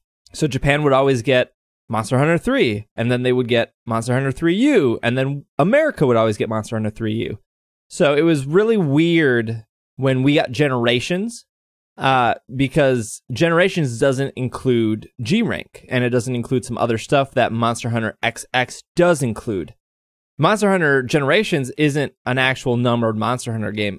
What Capcom has said and the Monster Hunter team said is like Monster Hunter Generations is like a greatest hits.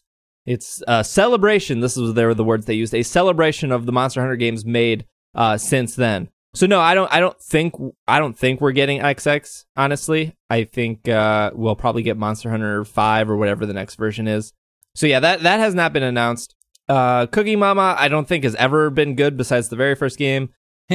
Mario Sports Superstar, there hasn't been a good Mario Sports game ever, besides the original, like Mario Golf, Mario Tennis. Let's go back to the original question, right?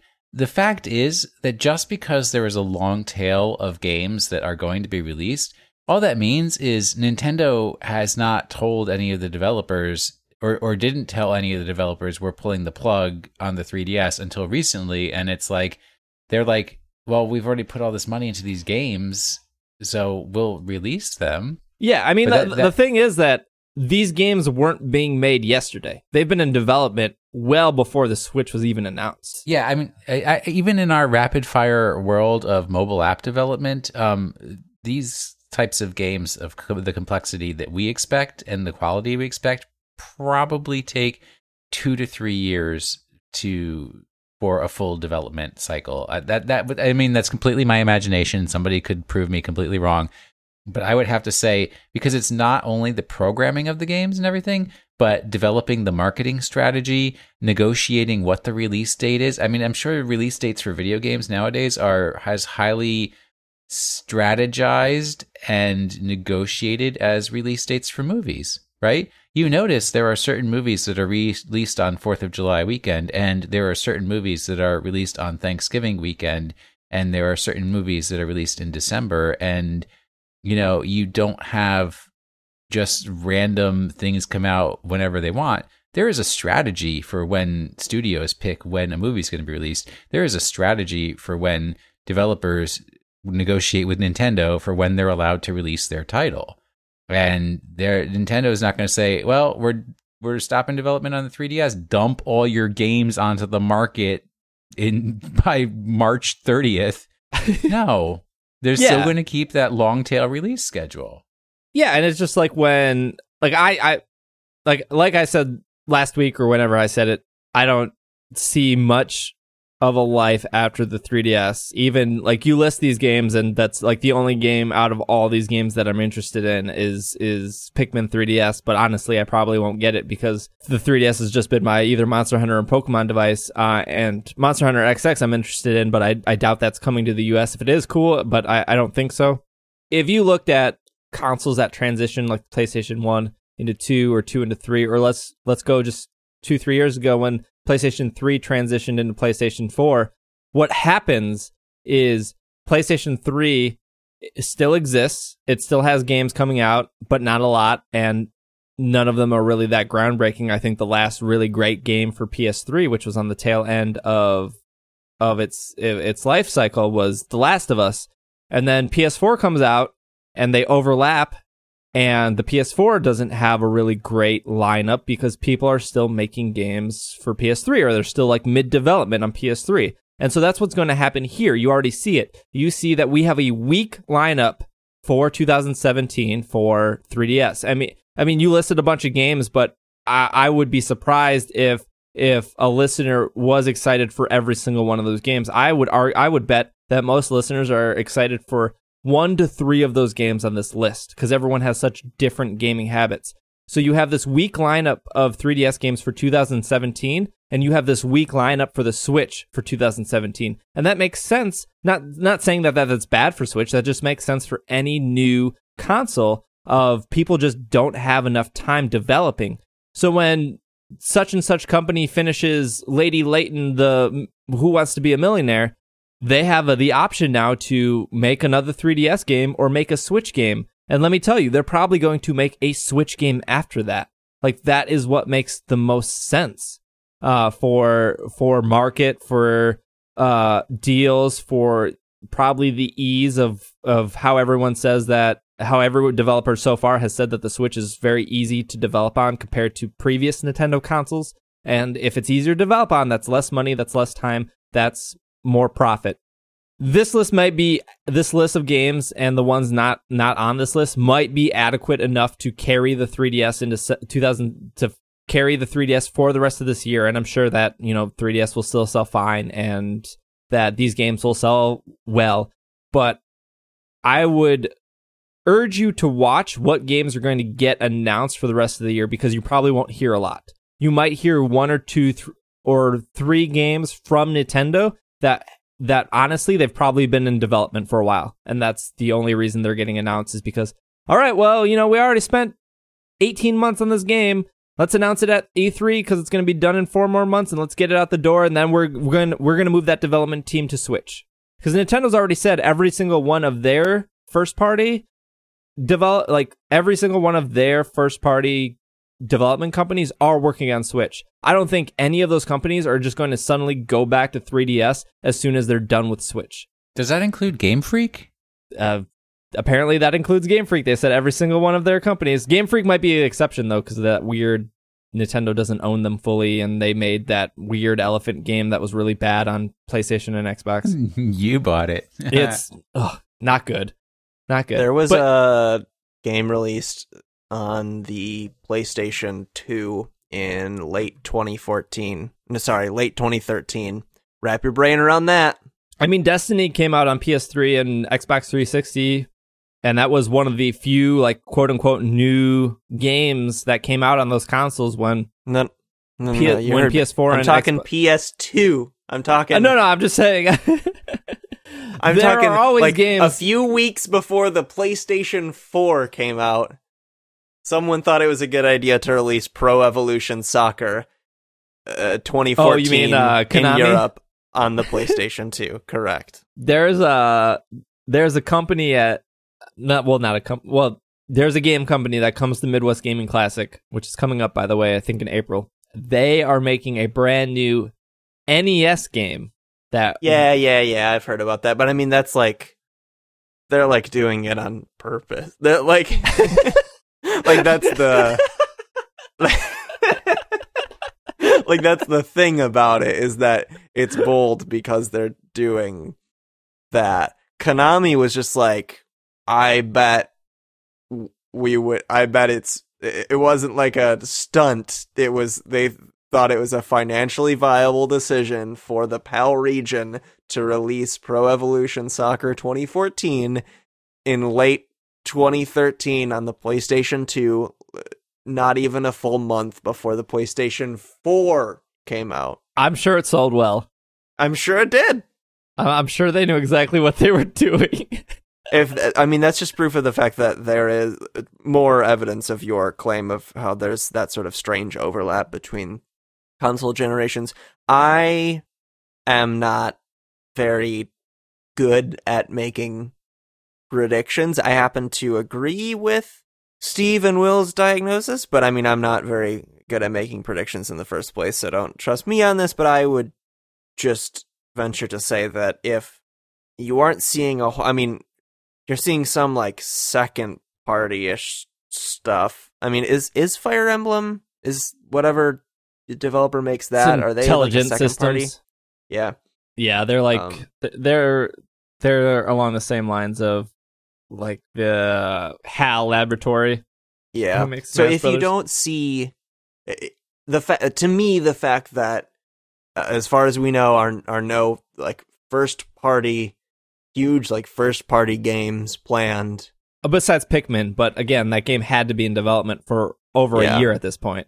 That to me says that Nintendo is at least abandoning this system, and I find it hard to believe that a legion of third-party developers would keep it alive just because, I recognize the argument that a lot of people have 3DSs, but it's just, I don't think that's really sustainable for very long, presuming the Switch, the Wii U wasn't even successful, but it was successful enough to kill development of the Wii, and I would anticipate that the Switch is at least, I hope so for Nintendo's sake, that the Switch is going to be at least as successful as the Wii U. You know what I'm saying? Yeah. And I realize I'm talking apples to oranges in some sense because I'm comparing handhelds to console to whatever that we want to call the Switch, but I think it's still a discussion to be had. Also, the thing not being said right here is the security on 3DS. Like the fact that somebody was able to get Sun and Moon and then dump that entire game onto a computer and then give it to other people before release. If I was a developer and I knew that the security flaws were that big on 3DS, and they've only gotten worse with the years, and I think from what I've heard reporting on from other podcasts that are more into the general gaming news and reporting, there is really no fix for that anymore. The way that they have hacked the 3DS and have been able to just pretty much get any game they want for free is a huge problem. And it seems like Nintendo is done fixing that. Like, they can't. Like, anytime they've released a patch recently, those people have gotten around it. And it's not a problem for them to continue using their security to play games, quote, illegally, or however you want to classify it, not paying for Pokemon Sun and Moon and just playing that. And if I'm a developer and I now see that the Switch is out and, okay, well, 3DS has a really big market. They have X amount of millions of units out there, but Switch is really new and that's what people want to play. And hey, people have to buy my game to play it, and I need that money to live as a developer. I'm probably not going to make it for 3DS because I can't run that risk of people dumping my ROM and then just playing it for free. Like, that's not worth my time. So yeah, just something to think about. We have so many emails. I feel so bad. I'm slowly cutting some out. Let's do this one. It's kind of long, but really awesome. Rochelle writes in from Davenport, Iowa. I first want to start out with my email. I really like everyone on this show equally. The amount of afflection is so parallel, in fact, that if I were told I could only bring one of you with me to a desert island for company, I would have to go alone because choosing would be impossible. Boo, I like Travis best. I like this new Will who actually likes me as a human being. I'm not used to 2017 this. strikes again. With that being said, in your last episode, you talked about forming a bond with your Pokemon you play through the game, and I wanted to comment on that. I have finished playing through both Sun and Moon and trying to fill my Pokedex, but Sun has brought me my few new favorite Pokemon, Sylveon. Now, hear me out. I know it's from Gen 6, but here is why. I'm the type of non-competitive player that enjoys forming a strategy by mapping out my team and moves. I've been playing the game since I was 9, now 29, when the first ones came out on my crappy Game Boy. I tried to use at least 5 of the current gen of Pokemon so I don't get used to the same exact team every time. One of the Gen 6 guys I really wanted was Salazzle, as its speed and typing intrigued me. However, only a female Salandit will evolve into Salazzle, and apparently are rare, so I knew that ahead of time. On my way to Weta Volcano, I came across a wild Eevee, and it's hard for me to personally pass up Eevee, so I caught it and played with it for a while. I wasn't super up to date on how Eevee evolves into its newest evolutions, but apparently with enough happiness and leveling up and at least one fairy-type move, that thing evolved into Sylveon before I knew it. It was a male Sylveon, and I love the fact that it was such a girly designed Pokemon was a dude. I named it Atreyu after the movie, not the band. The movie would be The Neverending Story. So, oh, okay, good. Which I believe the band is named after the lead character from that movie. So, is that the dragon? That's not the dragon. Atreyu, I think, is the boy. The boy? Oh, okay. Yeah. I'm not 100% certain, but I think Atreyu is the boy. Once at the volcano, I was having an instantly hard time trying to find a female Salandit, so I decided to Google to see what other players have done. Legit, one of the ways someone said to find this was to find a male Eevee with cute charm, evolve it into Sylveon, put it at the top of your party. It will attract the Pokemon of the opposite sex, therefore finding a female Salandit. I found my female Salandit after the first try. Another thing that drew me to my male Sylveon with cute charm is that during the Elite Four battle in Sun, it somehow was lucky enough to use its cute charm almost on every female Pokemon. Oh, this Sylveon was a stud. Making my battle through them and into the champion seat way easier than it should have been. I've become very, very fond of this fabulous looking male Sylveon with its cute charm, and it's definitely a keeper forever. Anyways, love the show. You guys are awesome. Rochelle. What was was there a question in there? There was at some point, but I think there was at the top. I think near the beginning, I think there was a question. I like the story, but I think there was a question that we are all forgetting. Nope, no question. The only comment I have is that, like, you know, Sylveon, I like Sylveon. One of the reasons, yeah, I do too, but one of the reasons that you might consider it like girly and feminine is because it's pink. And, well, I guess it's the ribbons too. But, you know, honestly, pink was originally considered to be a men's color. It's kind of like a fake genderification of a handsome Pokemon of whatever sort. I will say the story does remind me how much I like the move Attract, where it's kind of like confusion, but it obviously based off male or female. But I'm a big fan of like paralyze it. Okay, now confuse it. Okay, now attract. All right, now you have like a 2% chance of attacking me. So you're the worst, is what you're saying. Yeah. Oh yeah, definitely. And then you use something with Serene Grace and a move that Zen Headbutt has a chance to flinch. Yeah, cool. So you're the worst human being. Yeah, good.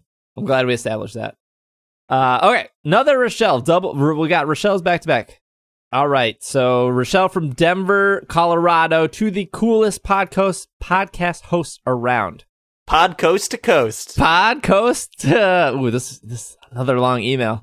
Long-time listener, first-time caller, unless you count Slack, I guess. I've thought about writing in probably 1,000 times. I've finally been pushed over the edge. I did it. I wrote you an email. Here's what prompted me to write in. On a recent episode, you talked about your Twitter handle. I did not get your Twitter handle at all until that episode. Fall Out Boy is my favorite, though, but for at least 100 episodes of the show, every time you said your Twitter handle, I thought you were saying dredging a lake. Wrong. Every time I heard it, I thought SBJ sure says funny things sometimes, and also it's a weird handle, but whatever, and move on. It wasn't until you actually spelled it out that one time that I realized I was the one who had it wrong the whole time. Hearing is weird. Words are hard. This is probably so much funnier to me than it is to you, but your discussion totally reminded me of this, and I thought I would share a story about your Twitter account. Anyways, I wanted to say thank you for all the hard work you do, for all the amazing content you make, and for the awesome community you've supported around everything you do. Everyone is always writing in about how much they love Travis and Will, and I feel like you don't get enough praise you deserve sometimes, so I wanted to let you know that you are my favorite podcast host. Will and Travis... Deserve is a strong word. Will and Travis are great, but you always make me smile, and I always enjoy hearing what you have to say, no exceptions. Even when it's stuff we pretty strongly disagree on, like game plot lines and what to call games, and a lot of other things, I'm sure. Also, and my wonderful friend Irene assumes that you are pretty cool outside the podcast too, so I feel that it is confident in saying you're one cool dude and probably the awesome podcast host, in my opinion. On a scale of 1 to 8, definitely about a 7. On a more serious note, I especially wanted to thank you for your social commentary you all did on Sun and Moon. I know you caught a bit of flack, but those kinds of things are really important, and kids do really pick up on this kind of stuff. For example, here is my own piece of commentary on Pokemon in general that I've always been aware of / since I was a young kid. It is certainly not perfect, but Pokemon is one of the most gender-balanced games I know of. Across all of Pokemon media, women are presented in a wonderful variety of characters and careers and are often shown in positions of power. In the show, you had characters of authority like Officer Jenny and Nurse Joy, who are universally respected regardless of being women. You have also had evil teams of women, gym leaders, store owners, and a couple of professors and girls who were just out in the world training Pokemon like boys were, and no one even questioned them being there. It mostly just felt natural because girls can do the same stuff as boys. So what's the problem, you know? And looking at the games, we have a ton of female trainers and trainer classes of women, and especially important is, for your statistical pleasure, 43% of gym leaders / trial captains / kahunas, and 48% of Elite Four members are women. Those are good stats. I like those. And a little disappointing, but 30% of champions are women, if you count Kukui and Red, with skewing towards the later generations. These are people who are important and powerful in the Pokemon world, and it was almost common to see women in the roles as men, no question that they were fit to be there. And it's kind of amazing that every piece of children's media I consumed in my youth, sans perhaps Sailor Moon, this is the most representational of my gender that I had as a kid. And having fictional roles like the Elite Four members who could be the best / strongest people in the world without people questioning their worthiness of them being there was incredibly inspirational and important to me. This is a huge part of why Pokemon has always meant so much to me and why I've never really left it. I'm always kind of disappointed when people, especially people that aren't from the groups that are being spoken about, don't want to talk about these things or say that these things don't really matter because kids don't know what it means, because that is not exactly true. When Chris became the first female player character in Crystal, I was aware of it, and it was absurdly important to me. And I've been told all the times that girls weren't supposed to play Pokemon because your character is a boy, so you have to be a boy to play. Being able to play as a girl not only allowed me to feel more represented and connected to the games, but it also gave me a tool to fight back against bullies. If Chris could be a Pokemon trainer, that meant I could be too, and so they couldn't put me down anymore. And I was aware of these things as a kid. Other kids were aware of these things. I do really think people sell kids short a lot of the time. I may not have known that this was sexism at this age, but I knew that others couldn't. But I knew others thought I couldn't do things because I was a girl. Like the children in the Clark's dolls experiments might have not understood why they were exhibiting internal racism, but they knew the difference between the way people viewed white people and black people. The labels might not be there, but the concepts definitely are, and pretending they aren't impacting kids and honestly adults too is just baffling to me. Almost done here. Like these things are important and shape the way we view the world and others. So yeah, I think that y'all took the time to address social issues in media that were incredibly important and wonderful. I deeply appreciate it, and I know a lot of other people did too. I wanted to thank you for that from the bottom of my heart, even if it's a billion years too late, and also a billion words too long. In later news, what's with all the grass starter hate? I love grass starter Pokemon. They are sweet and wonderful Pokemon. I love Oodles and Bunches. My car is named Torterra. I love Torterra. And for these reasons, you all seem to pick on the Pokemon I love. The number one thing that makes me yell at my iPod when I'm listening. Give these Pokemon a break. The commentary is lighthearted. Don't lump me into that. I was the one defending Chikorita. I mean, I realize you didn't mention Chikorita specifically, but I was defending Chikorita. I love Rowlet. I love the Turtwig line. Don't lump me in with these losers. Also, for the record, I think licorice is gross regardless of the brand, and carbonated drinks are awful. Keep doing what you are doing. Miss Rochelle Delaney, Pokey Sister, longtime ISE fan, captain of Team Buddy Sore, defenders of unloved Pokemon. P.S. Quick, right now, if you are reading this, give Irene a high five and tell her she's the best. Whew, long email. I'm pretty certain there was no question in there. I mean, the question was at the end. You can't love everything, right? You gotta put. Was that a question or just like a what are those questions that answer themselves? Rhetorical.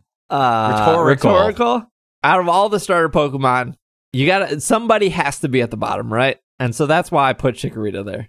Okay, I wouldn't say it as somebody has to be at the bottom because that logically actually does not make any sense at all. What I would say, rate all the starter Pokemon when you make a list. Somebody has to be at the bottom. You're creating an artificial scale and therefore placing things on a scale. Exactly, but this is what I would say, which has more of a how value is created in our emotional experience, that we can't enjoy specifically the Pokemon that we do enjoy and love if there aren't other Pokemon that we do not enjoy and love as much as the ones that we do. And of course, everyone is allowed to have their preference. I can be your Angle or your Devil. What? That meme is beyond me. But yes, happiness has no value without sadness. Joy has no value without pain. The Pokemon you love has minimal to little value without the Pokemon you hate to compare it against. So that's, it's a fundamental rule of the reality we live in. We live in a world of contrasts, not a flat plane of everything being equal. Hi, let's talk about dialectics for a little bit. People enjoy it when you talk about philosophy, so let's go right ahead. Nah, I'm not. I mean, look, when I was a young boy, I played Pokemon Blue, and my sister played Pokemon Red, and it was a great time. And my sister eventually fell out of Pokemon Red about halfway through, mostly because of the difficulty. But my mom picked it up, and playing with Pokemon with my mom was very great and very fond memory that I had. And I never really thought oh, Pokemon's a boy game, right? I guess I had a cool mom. She might not be cool anymore, but when I was growing up, she played GoldenEye, she played Mario Kart, she played Lego Racers, she played Super Mario 64. She played a lot of games with me, and so that was a big influence of not only do I have somebody to play games with, but my mom plays video games. That's really cool. But no, it was a really great email. Yeah, the only thing I can really think of to say is we've definitely gotten emails in that are I don't know why you guys are being so serious about all this. Pokemon is just a kid's game. And I always think, well, then why are you listening to 3 grown adults talk about Pokemon if it's just a kid's game? What are you here for then? I don't understand. But to each their own, right? Like, there are plenty of other Pokemon podcasts that are not serious, and sometimes we get serious, and I think that's okay. Like, it's our show. We can talk about what we want, and I think the emails that we get addressing that, saying thank you, like, those emails are make everything we talk about worth it, right?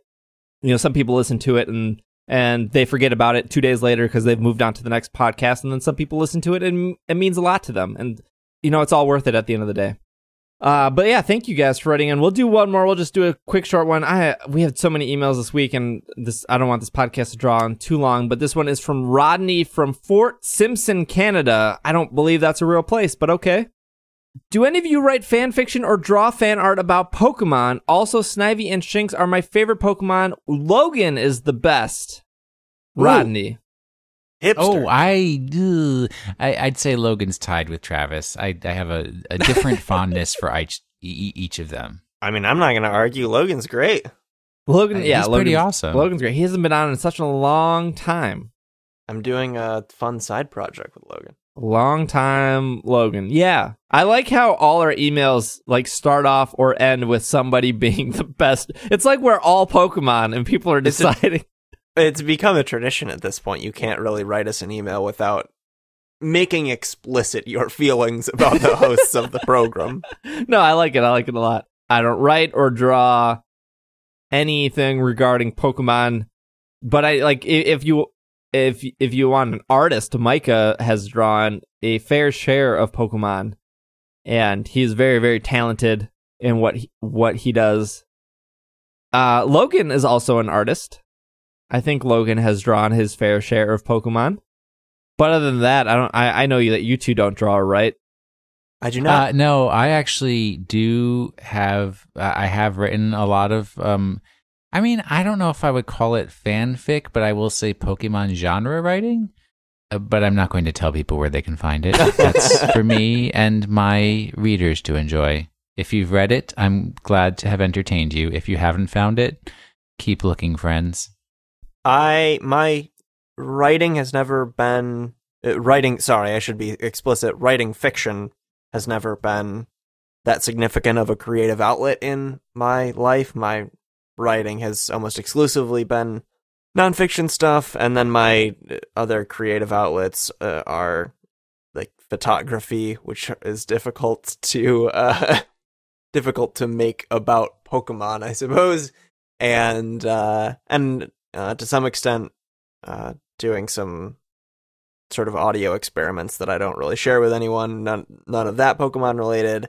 And then also the only one that I have done that is somewhat Pokemon related is I GM a lot of role-playing game campaigns, and that's sort of a creative outlet in and of itself where you're essentially writing a book, but you don't have control over the actions of the main characters. It's like writing a book where the main characters are real people that can make decisions that you don't expect. So it's sort of a strange exercise, but I did run a Pokemon themed one shot of 13th Age once. That was pretty fun, but nothing substantial or large with that.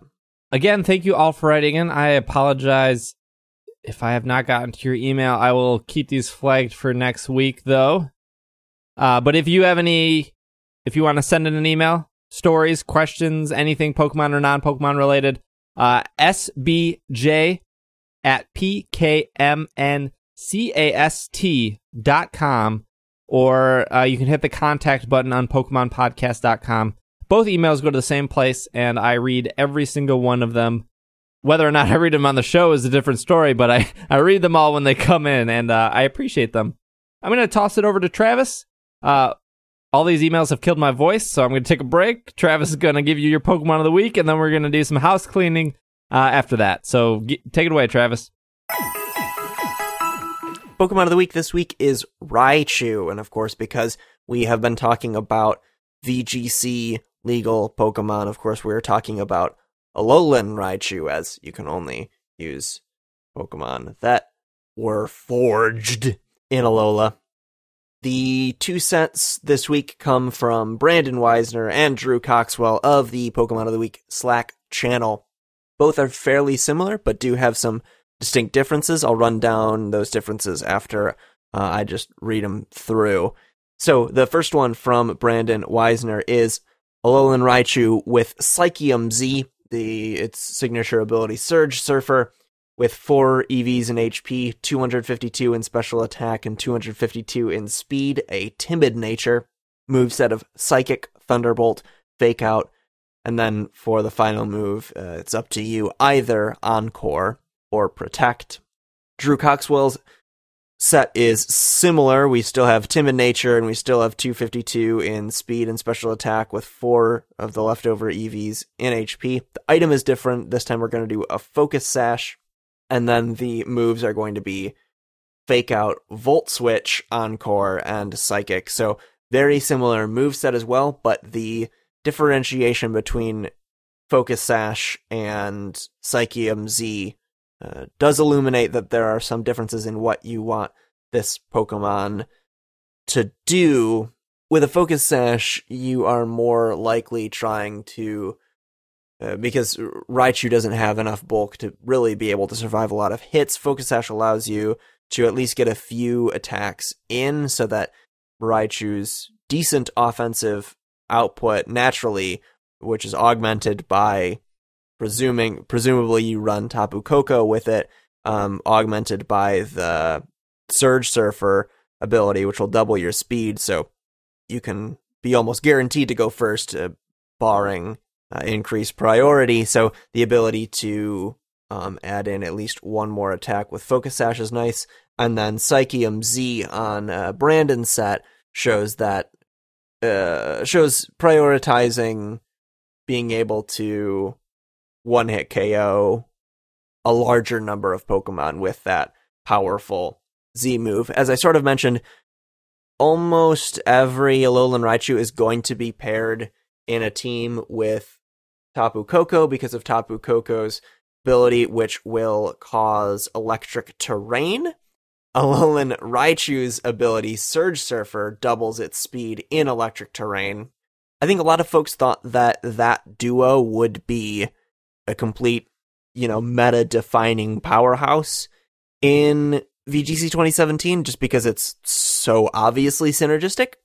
I'm no expert, but I would guess that the reason it doesn't really pan out that way is because turns out that Tapu Koko is kind of just good on its own, and then doubling up with another electric type doesn't really allow you to do that much more, right? Like, Tapu Koko is already near the top of the speed tier list of Pokemon that are allowed in VGC, so having basically slightly lesser but faster Tapu Koko paired with it becomes a bit redundant, but it still is a synergistic duo, and the psychic typing can come in handy, especially if Fake Out as well. Access to Fake Out is very important in doubles, but it seems like it's not panned out completely well for it to become, like I said, something central to the meta, but it's not entirely unviable either. It's pretty powerful, but I think not as powerful as people expected. If you want a shiny Raichu, it is going to be orange instead of like a brownish yellow. It's going to be like a burnt orange. No other Pokemon has the same type combination as Alolan Raichu. In Pokemon Red and Blue, there is a scientist at the Pokemon Lab in Cinnabar Island who will trade you a Raichu for an Electrode. If the player talks to him after the trade, he will mention that the Raichu evolved, which is not possible. This mistake was due to an original translation error of the script in Japanese Blue, in which a person traded a Graveler for a Kadabra, rather than in Pokemon Red and Green. This error was corrected in Fire Red and Leaf Green. Raichu's Fire Red and Sun Pokédex entries reference a 1903 documentary film called Electrocuting the Elephant by Thomas Edison. Several Pokédex entries claim Raichu can just discharge up to 100,000 volts. However, its Stadium entry claims it can only discharge up to 10,000 volts. This is likely a translation error due to the way numbers are read in Japanese, where 100,000 literally reads 10,000s. Raichu has appeared in every regional Pokedex except the Unova Pokedex. Although Pikachu is the starter Pokemon of Yellow, it is not possible to directly evolve Raichu in the game. It must be traded in from Red and Blue. The inability to evolve Pikachu is a reference to Ash's Pikachu in the anime. And finally, Raichu and its pre-evolved form share their category with Rattata, Raticate, Sandshrew, and Sandslash. They're all known as the Mouse Pokemon. Digimon. Wait, I thought it was the wasn't Pikachu like electric rodent? Isn't that what its species? Huh. Pikachu? No, I Yeah. think Pikachu's just a mouse Pokemon. Is it the electric mouse Pokemon? Or is it just the mouse? No, it's just mouse Pokemon. Oh wow. And Huh. and also, let's not participate in revisionist history. That was in no way a documentary. Was that part of the Edison The and Thomas Tesla Edison? AC? Was that part of the like Tesla AC versus DC, yeah. yes. Do we go into it? Because it's No, weird no. stuff. Okay. Bubblepedia needs to fix their website, though. Their ads are still running rampant. They're everywhere. Look, guys, Wait, at so- Bubblepedia, I love you. But get your ad situation under control. I know some of you listen. Wait, so I don't see any ad. Hold on. I don't think I'm running anything like ad blocker or anything. But I don't see any ads when I'm on Bulbapedia for some reason. Yeah, I only got the little one at the bottom. Then ooh, those like 3 at the top. Oh boy, It's like the longer you stay on the page, like Yeah. then they come out of then they start getting out of control. Yeah, so I don't have I checked and I made sure and I actually deleted. Are you paying Bubblepedia sweet cash to hide ads? I don't think so. I don't if think I they am, ha- I I don't- should stop. I don't think they have that option. I'm gonna log out and see what happens. Maybe. All right. As Travis logs out, let's do a little bit of house cleaning. And there are the ads. Found them. Oh, interesting. Good to know.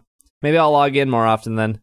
A little bit of house cleaning here is we have a WAP Zip shirt. I can't even recreate how I said it. I know Travis was there at the time. And Zip. there you go, just like that. that debuted in episode 149. I think it's around the 40-minute mark. I could be wrong, but I do know the episode's 149. So we have a WAP Zip shirt on Teespring, and also a hoodie to go along with it. And those will be up for, by the time you're listening to this, another week. And yeah, go ahead and order one of those if you want to. I think you'll get them early March, if I'm not mistaken. But people were asking for more shirts. I made more shirts, so you can WAP Zip it up. If you're looking for the links, they are on. If you're looking for the links, they're on Twitter and Facebook and whatnot. It's a really cool shirt. Otherwise, I think if you go to Teespring and you type in Pokemon, it'll show up too. Teespring and I don't get along. I've done tried to do a lot of shirts on Teespring, and they always reject it for copyrighted content. But they reject it instant. Like as soon as I hit submit, it gets rejected, which means like a human is not looking at the shirt. There's no way. Yeah, so that's a whole other conversation. But they're on Teespring. It's a little bit cheaper than Represent, which we've used in the past. Shipping is cheaper at least, and I think the shirt options they gave me were just shirts I would rather wear than the shirt options on Represent. But go ahead and check those out if you want to. We have a Patreon, patreon.com/it's super effective, at Pokemon Podcast on Twitter, facebook.com/PKMNcast, all the same places that we talk about. Do you guys have anything, or are we good to wrap? Nah, I'm I think we're tired. good to wrap. Yeah. Good to wrap. Yeah, I'm tired too. Like I don't know, the amount of reading, I guess, with the Pokemon Go article and all those long emails, my voice is just tarnished right now. We will be going to PAX. That is some house cleaning. We all three of us, the three Musketeers, even though Twix, the only candy with the cookie crunch, is better. We will be at PAX. We will be presenting on Friday, the first day of PAX. I know schedules of that have gone up. If you are attending PAX, please say hi. Please, come up, say hi. last time I presented at PAX, I probably stayed after the show and talked with people until I talked to everyone who wanted to say hi. And so I will be doing the same thing this year. As soon as the panel ends, I will be around and I will talk to every single person, even if that keeps me there all day, just to say hi and whatnot. And I don't know if that show is being live streamed or not. I don't know yet. I will let you guys know when I do, but I will be recording it on my end so we can at least get it published for the week. But that's all I got. If you made it this far, thank you so much. A big shout out to our guest, Christine, that was on. You can check out her stuff. I'm sure I will link everything in the podcast description below if you wanted to check out some of her Mimikyu amiibos and whatnot. Otherwise, this has been another episode of the Pokemon Podcast, and we are super effective. Super Almond Joys.